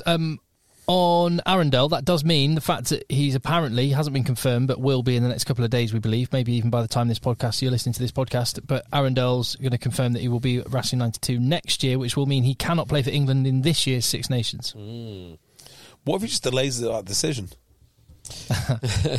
Yeah, because he's there right now because of the emergency circumstance or whatever the exceptional circumstances. So surely it would only be once this contract ends. No, if he signs an extension. If he signs a new deal, that will supersede his current deal. And So, just don't sign it until after the Just sign Six it. Nations. Yeah, just get 60 grand from the RFU and then sign it the day after. or maybe Racing say you got to sign it now or not at all. Who knows? Well, you don't have to tell anyone that you've signed anything. I mean, you can sign it now for Racing. And Yeah. why would you have to? You It's don't in have to their announce business. Lewis Reece Summit. So I think he should go to France. He should earn mega money and be paid as one of the best players in the world, which he is. Can you name any Welsh players who've gone to France and it's actually been successful? Yes. No. Arguably, Gareth Thomas. Toulouse? Yeah. Yeah, arguably. That's a good shout, I'd say. Stephen Jones was successful at Clermont, I would say. But generally speaking, you're right. Gareth Davis didn't like it. Reece Webb didn't like it. Lee Halfpenny didn't like it. Bigger pulled his back 2 games in. You've got Lydia, who hated it. Yeah. Charteris might have done better. I can't really remember. Yeah. Yeah, Charteris did okay. Was he at Racing for a while? Racing, and also he went to one before that, which got relegated. Yeah. So Blood not and that Gold. well then, I guess, if you get relegated. Who are they? Blood and Gold. They're really famous. Sorry? Perpignan. He went to Perpignan. Perpignan. Mike Phillips, notoriously awful in France. Jamie Roberts. He's a bit more cosmopolitan, isn't he? Yeah, he doesn't seem to do well anywhere. I'm being honest. I mean, he did okay for Harlequins for a little while. He was okay, but he didn't make any real effort. He didn't impact in Waratah. He's the true definition of a Test match animal. Yeah, he is. Yeah. Like way better on an international pitch than he's on a club pitch. Yes. There must be one who has been. I think Jenkins went to Toulon for a bit, didn't Definitely didn't work. No.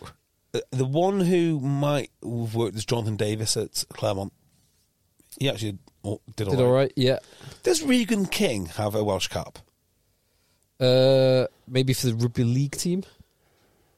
Oh, that's another guy. Is he the young lad at... Oh, no, sorry. The young lad at Regan Racing. Grace. No, you're thinking of Regan Grace. Is he the young lad at Racing? Grace. No, Regan King has played for Scarlets and was just a magnificent player. Who's the young lad that is like... Was he Regan King? He was you got the right guy. So Regan King was Grace. the Kiwi. Is that Regan Grace? Yeah. Yeah, Regan Grace. Regan King is the Kiwi who went to Wales. Regan Grace is who Christian Wade got brought in as a injury medical joker for him. And I Because think Regan Grace was from St Helens, but he was a Welsh rugby league. Correct. he might be training with Bath now. I seem to think he's training with Bath. Look that up. And I've just seen here in the same page of the rugby paper that's saying that Joe Thockenham is a target for Gloucester, position they really need. And historically, that's what when Gloucester were great. That's what you think about. It was all the wingers they had, not the horrible front five that were nasty that they could do with. Anyway, Johan van Graan confirms injured rugby league star Regan Grace is working with Bath Rugby. Like it. Rehabbing from a serious Achilles injury. You'll like this. Former Sale and Worcester director of rugby Steve Diamond is waiting in the wings with pressure mounting on Gloucester boss George Skivington. Ooh. I wonder if Steve Diamond is leaking that story. Yeah, I was going to say. It says the Cherry and Whites are 8 points clear. Well, read the last paragraph here. The Cherry and Whites are 8 points clear of Newcastle Falcons, and Diamond, according to blindside sources, is itching to get back into the coaching and would relish the challenge of turning Gloucester around. He would work there. That is 100% a Diamond press release. I'd take him. Do you know? No, I wouldn't in this case. I do still believe George Skivington is the right man for the job. I really like Skivington. Yeah. I really do. There's no... You have to be in a very bad place, like Bath were under Hooper, to throw everything out. And I don't think Skivington's bad in any way. He's not, but he hasn't addressed the issues. Their pack has just suddenly got really depowered. They're just not what they were. No, they're not. They were formidable, and now they've just... And they had that one weird trick at the line-out, which was scoring them loads and of as soon as tries. that's been stopped, they've kind of not had that edge. And also Jack Singleton's gone to Toulon. Toulon, started for Toulon. Yeah, so that's another thing. So there's two things about the Singleton... Well, they've got McGuigan and the other young lad coming through, so that's not too much of an issue. No, but do you know what I thought about it? It reminded me of last year with Newcastle letting Trevor Davison go. In fact, they let a fair few players go, I think, in the middle of the season. And I wonder if we're going to see more of this because of a tighter salary cap and a ring-fence league. Well, yeah, do you know about the Dave Atwood all of a sudden went to Toulon? Oh, yeah. So we get him off the salary cap, right? Yeah, exactly. But in this case, what I think is happening is because of the ring-fence league and there's no chance of you getting relegated, if you've got a fringe player who's like just not playing much, it's best to get rid of him. So I heard the example the other day, and this is a really interesting thing. A club had a very expensive player, and he was leaving at the end of the year. So they're looking at this guy and thinking, right, if he goes to France, he's definitely leaving, right? And they're going to release him from his contract, like say a year early, something like that. So if he goes to France and he doesn't pass his medical, we're going to have to take this boy back on his massive wage for a year, and we don't want him. So actually, every game he plays now is a massive financial risk to us. And I wonder if there's something in that with Singleton. So there's no relegation, therefore you strip your squad of all unnecessary costs. Because what's the point? You're not going to compete. You're not going to get to the playoffs. So send away the lads now, and think about rebuilding with some kids, and just think about saving some money. Why wouldn't you? Yeah, and there's different ways this has worked, because for some clubs it will just be about jettison players, as in to save money, to attempt to break even. For other clubs have done this in order to avoid the salary cap police. Yeah, definitely. Like Charlie Ewels went to play in South Africa for a few months. Yeah, and other.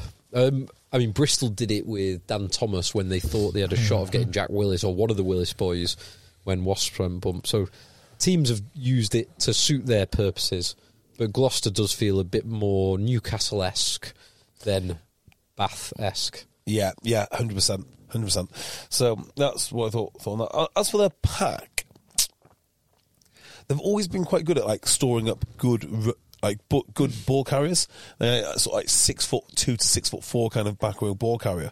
So you had Ben Morgan, you had Ackerman, you had Pelledri. Pelledri's a great one. Now they've got Clement, and Clement can play as well. I do like Clement. He's a young English lad who could maybe in a couple of years be pushing for a bit more experience, a bit more size. Could be pushing, but that's just sort of faded away now. But they don't when they had Groblar and Mostert and Groblar was ace. And the other thing as well for Gloucester, it's happened to them in two different iterations. And of their Slater. Team. Slater, yeah. Hero. Well, two different iterations of this Gloucester team have basically had the same problem happen to them. They've stayed too static in what they do. So under Danny Cipriani, you knew exactly what they were going to do. Like they were so predictable, and for the first year it was ace because you had no idea. But as soon as you worked it out, it's like pod of three out the back, yeah, dull. And I think Cipriani had it on the wing in defence again. Yeah, and I think this version of Gloucester has been found out now, which is they're very good at line out. You stop a line out now. What they got? They've got a few ball carriers, but they don't look tremendous. They need to find a different way to win. Speaking of Gloucester, did you see anything from their trip to Black Lion? No. To Georgia. So they won, but that was it, with 5 kicks. Yeah, it was the only try of the game was scored by Black Lion. It was really? 1-0. Who was the team? Mixed. They all ended with Adza and Edza. Oh, really? Villy. What an experience that is. Yeah. A hell of an experience. Yeah. It was a young team. The for Gloucester. The Challenge Cup is like the Champions Cup. So the Challenge Cup, there are 18 clubs in it, and 12 of them go through to the round of 16. Black Lion going to go through, do we think? No, probably not. But that just means that, I don't know, just going back to the Champions Cup, this year's format is better than last year. I will give credit where it is due. The 4 pools works better than the 2 pools, and playing people only playing people in your pool. You only play your pool, and you play better. the 4 teams from the other competitions, which is nice. So, but you don't get the home and away, so you don't get the grudge match where Quinns will not host Racing, so Racing can get their own back. No, Exeter will not host Toulon, so they can get their own back. Yeah. And we talked about the hypocrisy of player welfare. Let's play loads more games. So there's 27. Oh, no, hold on. How many pool games are there? So there's 24 teams in it, isn't there? So there's only you only play 4. There's 12 games every round. So there's 12, 24, 36. There's 48 matches to eliminate 8 teams. Yes. Then is the round of 16? Is it home and away? No, or it's just straight knockout. So yeah, you're cutting down. Yeah. I think this is probably the least worst option. Agreed. The least worst. The best option is probably just going back to 20 teams and doing it like it was. Yeah. With the only 8 qualify for quarterfinals, and there's no round of 16. As good as a round of 16 will be. Yeah, round of 16 will be good fun. The 2-legged game was probably the best thing that they had. Some of those were amazing. Yeah, they were really, really good. Yeah. Did you get that grudge as well? Well, it was always around this time of year, wasn't it? It was. When was it? Just in the new year, the rounds 3 and 4, the home and away. Is that what you're talking about? Or you're talking about the home and away quarterfinal? Yeah, the home and away. Yeah, so the home and away. Was it round of 16? Christmas? No, it was just after wasn't it? Because you'd always have. 2 years ago, they had a home and away quarterfinal. Last year, they had the round of 16 straight knockout. I think. Yeah, the two years ago. Or was it last year round of 16 and the home and away was the quarterfinal? Oh, I can't even remember. The format has changed so many times. Yeah. So, Bristol played one of their favourite sons, ex-sons. Yes, this weekend. Semi, and he scored and he celebrated. Did he? He did celebrate when he scored, which I think he was in front of the ball. If you've seen the try, he picked up from the back of a ruck, or from the side of the ruck, or the front of a ruck, and went under the post. Was celebrating to divert. Yes. From don't look at that. Don't replay look confident. that. Don't look confident. Yeah, don't replay that. I maintain he will go down in history as the Premiership's most overrated player. I mean, just from day one. That first year of him, he was average. Unplayable. He was average. He was unplayable. I thought, this guy's knocking the ball on quite a lot. And then you get a try and then knock on the ball. Joking. Like, the number of times from set piece, like the ball would go from Harry Randall to Semi Randrandra, he would score. No, he does. Like, how no other player could do that. No, he does things like he throws the ball backwards over his head. Yeah, and it dribbles into touch, and the commentators go, "That was just spectacular." If someone was on his wavelength, well, based on that, you can throw the ball anywhere. He was the definition. He was that good in that first year for Bristol. He was that good that Bristol finished top of the table, and a massive part of that was because he opened up. And Piers O'Connor looked like a player that we were saying. No, wait. Piers O'Connor looked like a player that we were rightly saying should play for England. Yeah. Because he was next to Semi Randrandra. No. Semi Randrandra made Piers O'Connor look like an England player. I'd say it's the other way around. Piers O'Connor. In fact, Piers O'Connor actually made Semi Randrandra look bad because Piers O'Connor could catch a ball. He doesn't make mistakes. And then the World Cup just really finished off for me when he drops the ball against Wales. Just needs to walk it in. He's a winger. Just needs to walk it in. Of course, just a tremendous talent. Tremendous talent. I think he's a phenomenal talent. I don't know how are you watching? You guys are like Griff Nation watching Sia Khaleesi. The bit. So you flip with Semi. Sometimes you say he's terrible. Sometimes you say he's average, and sometimes you say he's not worth the money. And on the last definitely one, not worth the money. Yeah, on the last one, I completely agree. Completely agree. Because I don't think any player. Particularly when you've got other marquee, I don't think any players worth. It is relative when it's a marquee and when it's Steve Lansdowne's kids' inheritance. It's a relative factor. Who is worth the money though? Who was worth the money From the day he signed, I never thought he would be. Sir Charles was with He was injured a lot. He was injured. First year. Now, his first I know that year- because I picked him in fantasy rugby every single season, basically. Well, his first year was dynamite. And Luatua probably not far off the money. Although he has had a few injuries. Still only 28, him. No, he's not. He's tough paper around that There's guy, no lad. way he's only 28. There's no way. He's not 28, mate. No, he can't be. He's actually. 34. Yeah. I reckon he might be flat 30. I don't think he's any older than that. Let's have a look. Stephen Luatua is... he's 32. 32. Yeah. But he looks 42. Where's the time gone? He looks 42, yeah. Do you know who's younger than I thought? Who was playing today? Who went off injured? Joe Launchbury. Oh, okay. Do you know how old he is? 31?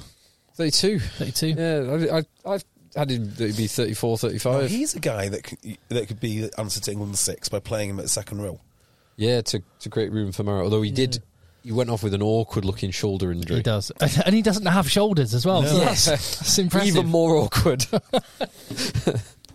He's great. I hope he's And well he's 6'6" and 130 kilos, so that always helps. It does help, and he works hard. I have nothing that I'll say about Bristol because I didn't see it. Did anyone see the Bristol game? No, it was a... I saw the highlights and I was following the score, the backwards and forwards. Yeah, I thought they'd just completely shat the bed. Yeah, they were where they were 25 points up with 20 minutes to go. And then lost the lead, only to get it back with a drop goal at the end. In the 84th minute. Callum Sheedy's probably just sealed himself a starting spot in the Six Nations with that moment. Wales don't have any other options, and he looks decent. So yeah. No, they don't, do they? Oh, we haven't mentioned the Bulls handing it to Saracens. Yeah. They look pretty good. Yeah, the only team that I said from England that would win, they got smashed. They lost.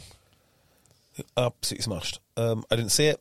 Did anyone else see it? I saw bits of highlights again. Saracens got. Yeah, they did deserve to lose. Probably the scoreline flattered them ever so slightly in the end. Billy Vunipola, just a brain dead moment with a yellow card. They had a couple of yellow cards. Yeah, so they had Good, Itoji, and then they played the last 30 minutes without Billy. They weren't messing around with this team either, were they? No, Theo McFarlane was on the bench. It was a very strong team. I mean, they're missing a couple of players through injury. Lewington, who's out long term, Ben Earl.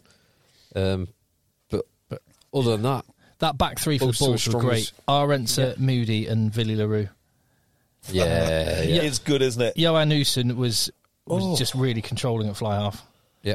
Has he rediscovered his form after running a farm for 5 years? Akke van der Merwe and Marco van Staden were really good. Imagine how much money that guy's lost. And that the ones I was looking at, the two props for the Bulls are ones that are on the way into the South Africa setup. And Wilco Lowe, formerly of Quins, and Steenkamp, he looks like a really good young Leicester prop.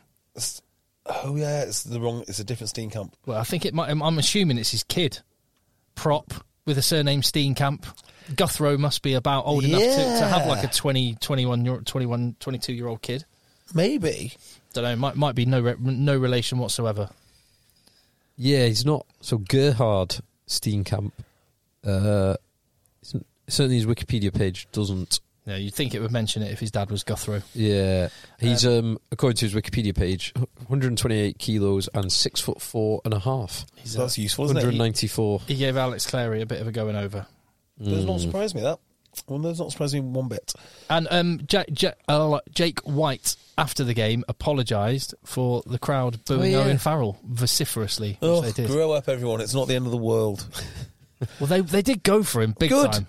Good. Get him. Christ, this is a team of names, this Bulls team. Bulls and Saracens team. It's a strong Saracens team, but Bulls... How has Johan Goosen ended up in this situation? I don't know how much he gets paid at the Bulls, and I hope it's handsomely. But he fell out with somebody over not being he was the highest paid player in France, but he wasn't the highest enough paid player in France, which is why he left and didn't play a game again for like 3 years. Did he go to Cheetahs in the end? He went all over in that. Like, what was wrong with the man? Well, he just wanted to be the commercial manager for a large cattle farm. It makes sense, yeah. He was he at Racing? And then they were like, we're just not going to pay you quite as much as Montpellier. Yeah. Just ridiculous numbers, and he decides to do that. It was ridiculous. Well, we got emailed from someone who was at that game. Stefan Otto, contact@chasers@gmail.com, and he sent us a picture of Owen Farrell taking a photo with his kids and just said that he felt quite bad for him with the stick that he was getting from the crowd. Mentioned Jake White apologising for the booing, which I didn't know until I read that email, and just said actually what a lovely bloke he was. And I think Farrell, he'll just be water off the duck's back. Yeah. The booing, he'll just laugh it off. I nearly gave Owen Farrell a lift into Manchester once. That was my claim to fame. Nearly. Oh, I'd love... Oh, my God, can you imagine the conversation? Was that when you were in your Fiat 500? Why couldn't I do it? Was I in like... You were in your Volvo, weren't you? It was... It says car seats. So hold on, so you offered, he was going to, and then you had to say, no, I've got car seats. Yeah, it was him, Maitland and somebody else. And we just... they went for... Boys, I'm going to town now. Do you want to jump in? And they went, yeah, sure. I was talking to someone who knows them. Who was the Saracens guy that I knew at the time? Great mates. No, I knew Maitland, but it was somebody else that I knew I was talking to on I can't remember who it was. And I went, oh, do you want to jump in? Oh, yeah, sure. So went to my car, and we had a car seats. I looked at the logistics. I was like, oh, fuck.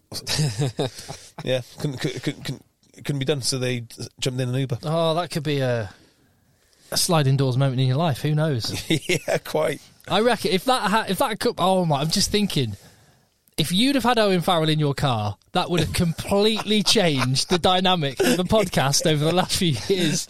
He would have been your mate. What a guy! What a bloke! Got his number. Because you do, the more you get to know these players, the more you like them and become incredibly defensive of them. It's dangerous getting to know them if you want to take the shots at names. them. Yeah. We don't give the cattle names, which is again why Austin Healey is so good, because he'll say exactly what he thinks, and whereas you can see some people are holding back because they know these people. A lot of players go to Austin Healey for not quite coaching or analysis, but his opinions on a frequent basis. A lot of the fly halves do. We should touch on the biggest game, at least on paper, because it was repeat the final. Oh, Leinster La Rochelle. How have we not talked about that? Oh, because it was a horrendous conditions. It was horrendous conditions. Good win for Leinster. Well, was it? I mean, it's very typical. Any win for Leinster's good. Yeah, it was a win that they got, and unless it's the final, who cares? It was a good win. It was definitely a good win to go to La Rochelle, and to match them physically, which they did. And to get the win. But you're right, it only mattered. It kind of felt, towards the end of that game, it felt like when Ireland beat South Africa in the group stages of the World Cup. Yes, I agree. It just had that feeling that it's wonderful, but it doesn't matter. Yeah. And it is of no consequence. Interesting selections for Leinster. I think like Kieran Frawley would have been disappointed not to be starting, and then came on and who is he? Knocked over the winning points. Who's Kieran Frawley? Kieran Frawley's Ireland squad member. Interesting. 15, 10. Harry Byrne started at 10, but Frawley came on in the first half and then knocked over the winning points. And Josh van der Fleer started on the bench with Will Connors starting at 7. That's quite a big statement and tells you where Josh van der Fleer's at. He's not the player he was a couple of years ago.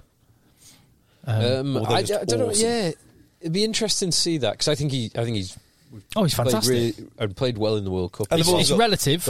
Josh van der Fleer not being as good as he was a couple of years ago, the best player in the world. Yes, which is not a huge criticism, but but Ryan Baird started at 6 as well. Yeah, he is a talented boy.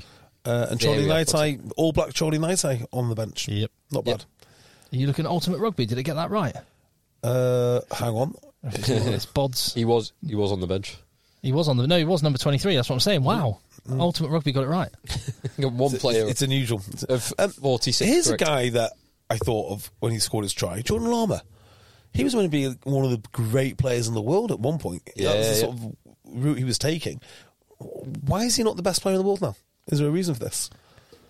He's very good. He has some defensive deficiencies, and other players have come through and been better. Incredible, isn't it? But he was meant to be like the best attacking, and actually, arguably, for Ireland and for Leinster for about 6 months. They project 2 words: project players is what happened to Jordan Lama. Yeah. Although Matt Hanson's actually Irish, or his mum was half Irish. Yeah, Like, he was born and raised in Australia. Born and raised in Australia, but he didn't have to wait to qualify to play for Ireland, whereas James Lowe was, let's get James Lowe over, sit him in our team for 3 years, and then he can play for us. Yes. And that's just before it goes to 5 years. Yes. It just surprised me because, I mean, even if that is the case actually with James Lowe, but Jordan Lormer was a devastating player. Absolutely devastating, and he just hasn't really fulfilled his potential. Yeah, I think that is half of it. He's not. He had enormous potential. Again, the way that we talk about it many times, the way we sometimes we inflate how good young people are because you map on how good they could be if they continue at this. I'm no fan of young people, Tim. You misunderstand me. But yeah, good win for Leinster. But again, as you say, if that were the old 20-team Champions Cup, that would be a devastating loss for La Rochelle. As it is, at home. At home defeat, they're really under pressure to make the knockouts, and if they make the knockouts, they might not have a preferable position and might have a tough quarter-final match. As it is, La Rochelle lost. No worries, they'll be in the last 16. There was a glorious moment. I'd love to know what was said between the two, but Uini Antonio grabs Gibson Park. I can't remember why he grabs him. It was like a quick penalty tap or something. But he scragged him like he was a small child and then pulled him close to him. And he said something to him, and Gibson Park laughs his head off. And he laughs as well. I'd love to know what it was. Something about having made tons of cash playing for other countries despite being Kiwis. Yeah. I can't remember. But it looked like, I don't know, there's definitely a little enlarged size gag going on there. Yeah. There was a few fracas.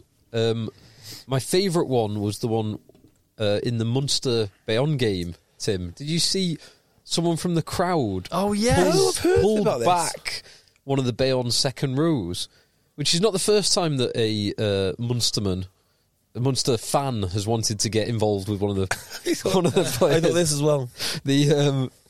The guy wearing boat shoes and that was a Munster fan, wasn't it? That was Munster fan. But it was Ulster was the game when Trevor Brennan went into the crowd and punched someone. Yes, that is, and got his ban. Yeah, and there was one. Whose dad was it? Was it Pickamol's dad? Or was it Harry Nordick's dad? Harry Nordick's dad. Was it Harry Nordick's dad? Yes, Harry Nordick, definitely. Yes. Anyway. Munster do have this habit. I mean, they're very passionate fans, but they do have some absolute idiots in that crowd. Holding back all clubs. Like you put 10,000 plus people. I mean, Ravenhill is just such a great place to watch a game of rugby. And by the way, when you were upstairs sorting out your apple disaster, which we are going to taste afterwards, we mentioned 27th of January, Racing v Toulouse. I don't know if I can make it. Let's just have a look. All you have to do is get to Paris. Lewis has taken care of everything else. Of course he has. Good boy. Okay. Yeah, I'm there. 100%. Yeah, okay. I'm in. Yes. 27th. So I'm going to go Friday to Monday.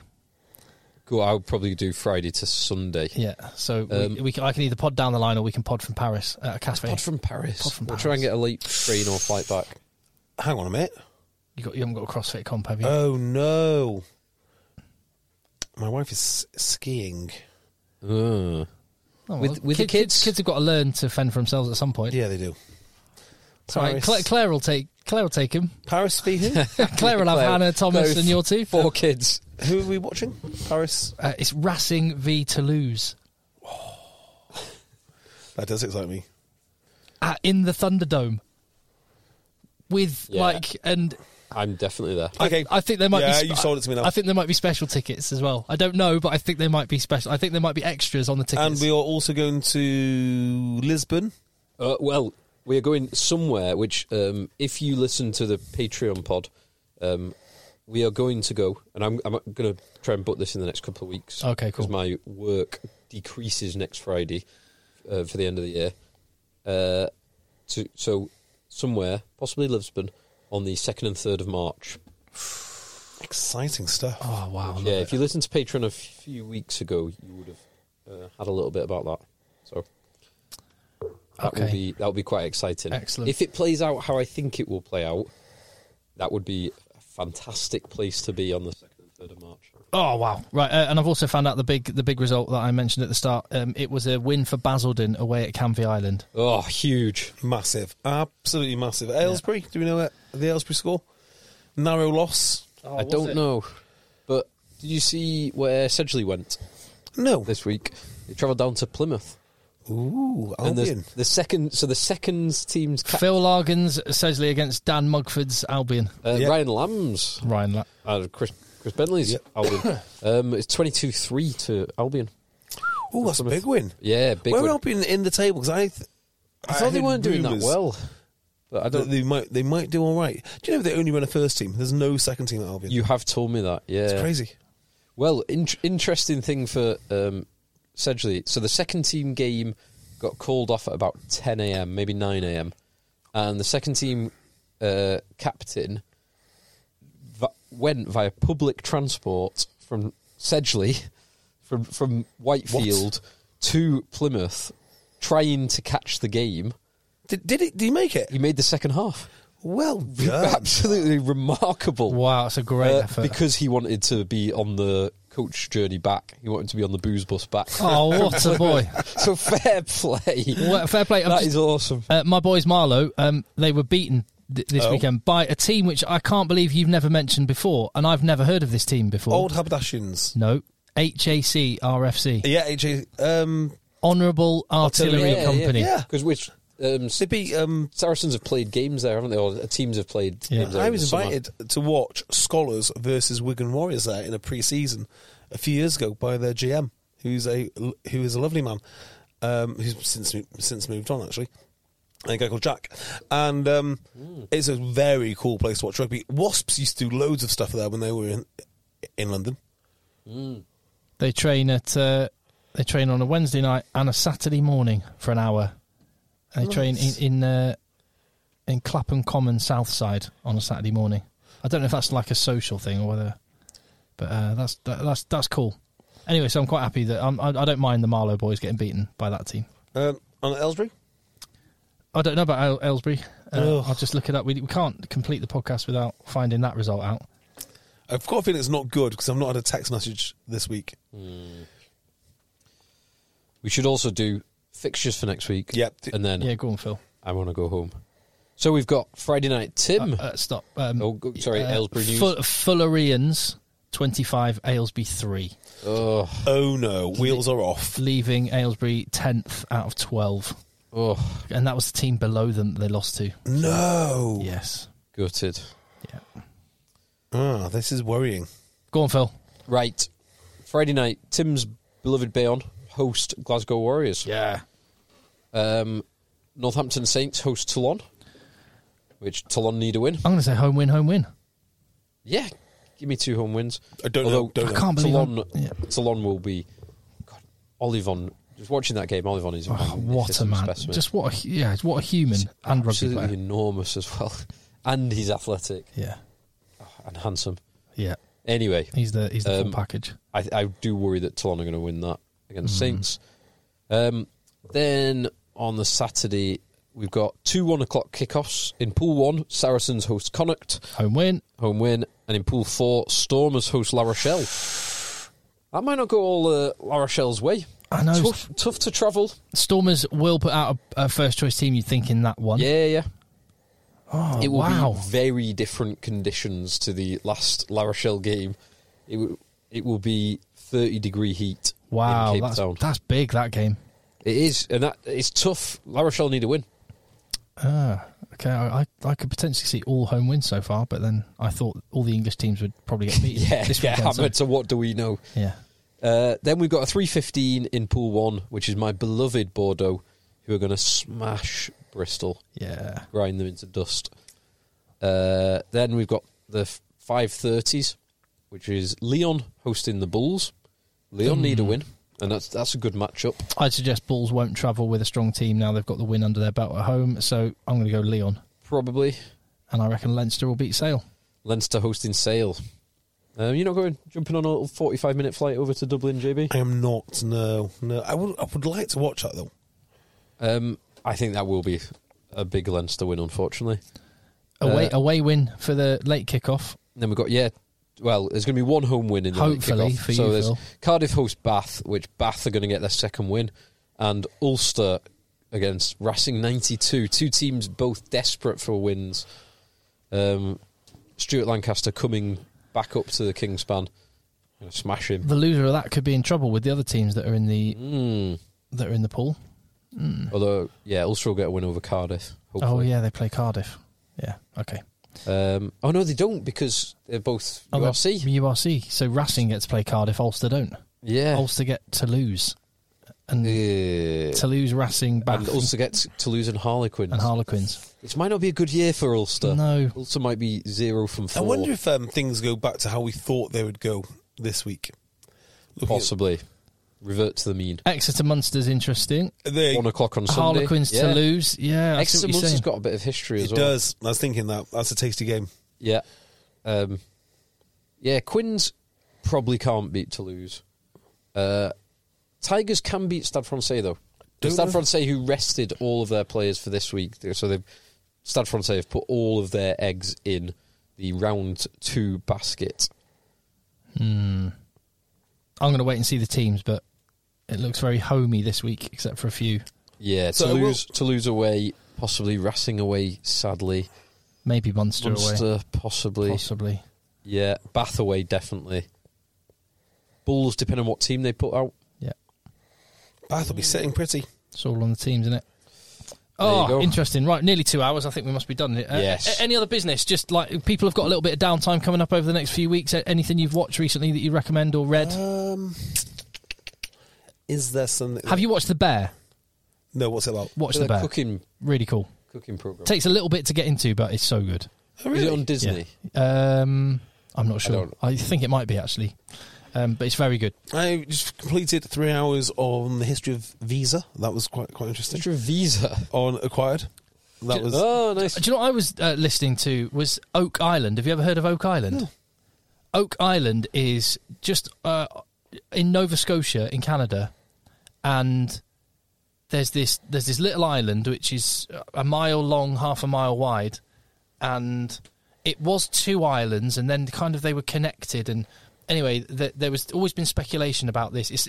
There's elements that date back to the Knights Templars, and there's lots of apparent treasure, to the point that there was all these different. If you look down through the history, there's all these different drilling companies that have acquired the rights to drill on Oak Island, and they've never managed to find whatever is there. And they've gone down hundreds of feet, and they've found like a layer of wood, and then they've gone through that, and there's been a layer of coconut shells, something else, and then they get a layer of this, and then they keep going down and finding new things, and then it gets flooded, and it was like booby trapped flooded, and there's networks of what on earth. It's there's speculation, so the people have never managed to find the treasure that is apparently there, the fortune that is down there somewhere in this elaborate web of things. The thought is that there was a ship at some point deliberately sunk with everything in it, and then this thing constructed over the top. And there's loads of drilling companies that for the last 150 years have acquired the rights and tried to do it. Apparently Roosevelt was really, really into it when he became... But it's fascinating because you go into all this Knights Templar stuff, and it might date back hundreds, thousands of years. Good. In Canada, though? Yeah. Why were they there? I mean, America hadn't even been discovered. Well, no, there's thoughts that pirates... or Vikings... Interesting. Yeah. Unacquired. Mm-hmm. So I listened before the sad passing of Charlie Munger 2 weeks ago. I just listened to. There's 3 acquired episodes on Berkshire Hathaway. Yes, and then there's a Charlie Munger episode, which I would recommend. Acquired's always brilliant. The 3 episodes, it's like 10 hours. On I've not listened to Berkshire Hathaway. I did listen to the Charlie Munger interview though. Yeah. The 3 on Berkshire is better than the Munger interview. Yeah. And it's given me a new phrase that I love, which is, I keep using at work, which is, never wrestle with a pig. You'll both get dirty, but the pig will enjoy it. Which is a Munger phrase. Very good. Yeah. I like that. Just to finish on that, Oak Island, I just looked it up. It says that the theories about artefacts present on the island range from pirate treasure to the Holy Grail, or the Ark of the Covenant, with the Grail and Ark having been buried there by the Knights Templar. It sounds like a Dan Brown book. It does, doesn't it? There is It was fascinating listening anyway. There's also the Nazi gold train. You know that story? No. So there is a train full of Nazi gold, which is somewhere in Poland, allegedly. And they found it. They thought they found it like 2 years ago. It was all over the news. So the train is underground. It got buried. I mean, how many places you could bury an underground train, I do not know. Just follow the rails. I mean, that would be my advice. But they thought they found it like 2 years ago. And there's so many. You say that, but it's like the other thing. Sorry, we will go in a minute, Phil. If we're talking about this, we are done. But there's the other thing about the giant Neolithic structures in the Amazon that have never been uncovered. Now, that is really interesting. Yeah, really interesting. Found by LADAR or whatnot. Yeah, which suggests that despite scientists claiming that the human race is 15 to 20,000 years old, actually there's civilization. Yeah, civilized human beings is about however long. But it suggests that they date back tens and tens of thousands of years. I just think it shows, doesn't it, no matter what the field is, experts know nowhere near as much as they say that they do. I think we've all had enough of experts. Yeah, we've absolutely had enough of them. And they're invested in defending the position that they've established to be true. Yes, exactly right. Yeah. So it's a story as old as time. It repeats itself over and over again. And just a last one on Berkshire Hathaway. If you want to just collect a load of quotes, going through the Charlie Munger quotes and the Warren Buffett quotes are phenomenal. They've got some absolute belters. Yeah. It's those episodes. Hi, I'm Daniel, founder of Pretty Litter. Cats and cat owners deserve better than any old-fashioned litter. That's why I teamed up with scientists and veterinarians to create Pretty Litter. Its innovative crystal formula has superior odor control and weighs up to 80% less than clay litter. Pretty Litter even monitors health by changing colors to help detect early signs of potential illness. It's the world's smartest kitty litter. Go to prettylitter.com and use code ACAST for 20% off your first order and a free cat toy. Terms and conditions apply. See site for details. Even when we're on a budget, we still deserve nice things. Quince is a place to scoop up stunning high-end goods for 50 to 80% less than similar brands. They have buttery soft cashmere sweaters starting at $50, luxurious Italian leather bags, and so much more. Plus, Quince only works with factories that use safe, ethical, and responsible manufacturing. Get the high-end goods you'll love without the high price tag with Quince. Go to quince.com/style for free shipping and 365-day returns. All the acquires are great, but those ones are really cool. And it's very apt at the moment. I need a right hand. I need a So, Charlie Munger is basically Warren Buffett's right hand man. Warren Buffett has the ideas, from what I can tell, and Charlie Munger. I need a right hand man. You have the ideas. You need someone who can execute. Yeah, constantly. That's what I need. I just need rich enough to hire a Charlie Munger. What you also need, everyone needs to do as well, is listen in at least 1.5 speed so you can get more done. That's what I do. Yes. Great. Right. Or listen in half speed and it'll sound like we're drunk. Whatever the case, thank you for listening. Contact eggchasers@gmail.com for more content. Some of it's spicy. Then go to patreon.com/eggchasers. And our pre-Christmas show will be coming up next week after round 2 of the Champions Cup. And we'll do a Patreon for next week as well. Yes. Yeah. Perfect. Let the boys end.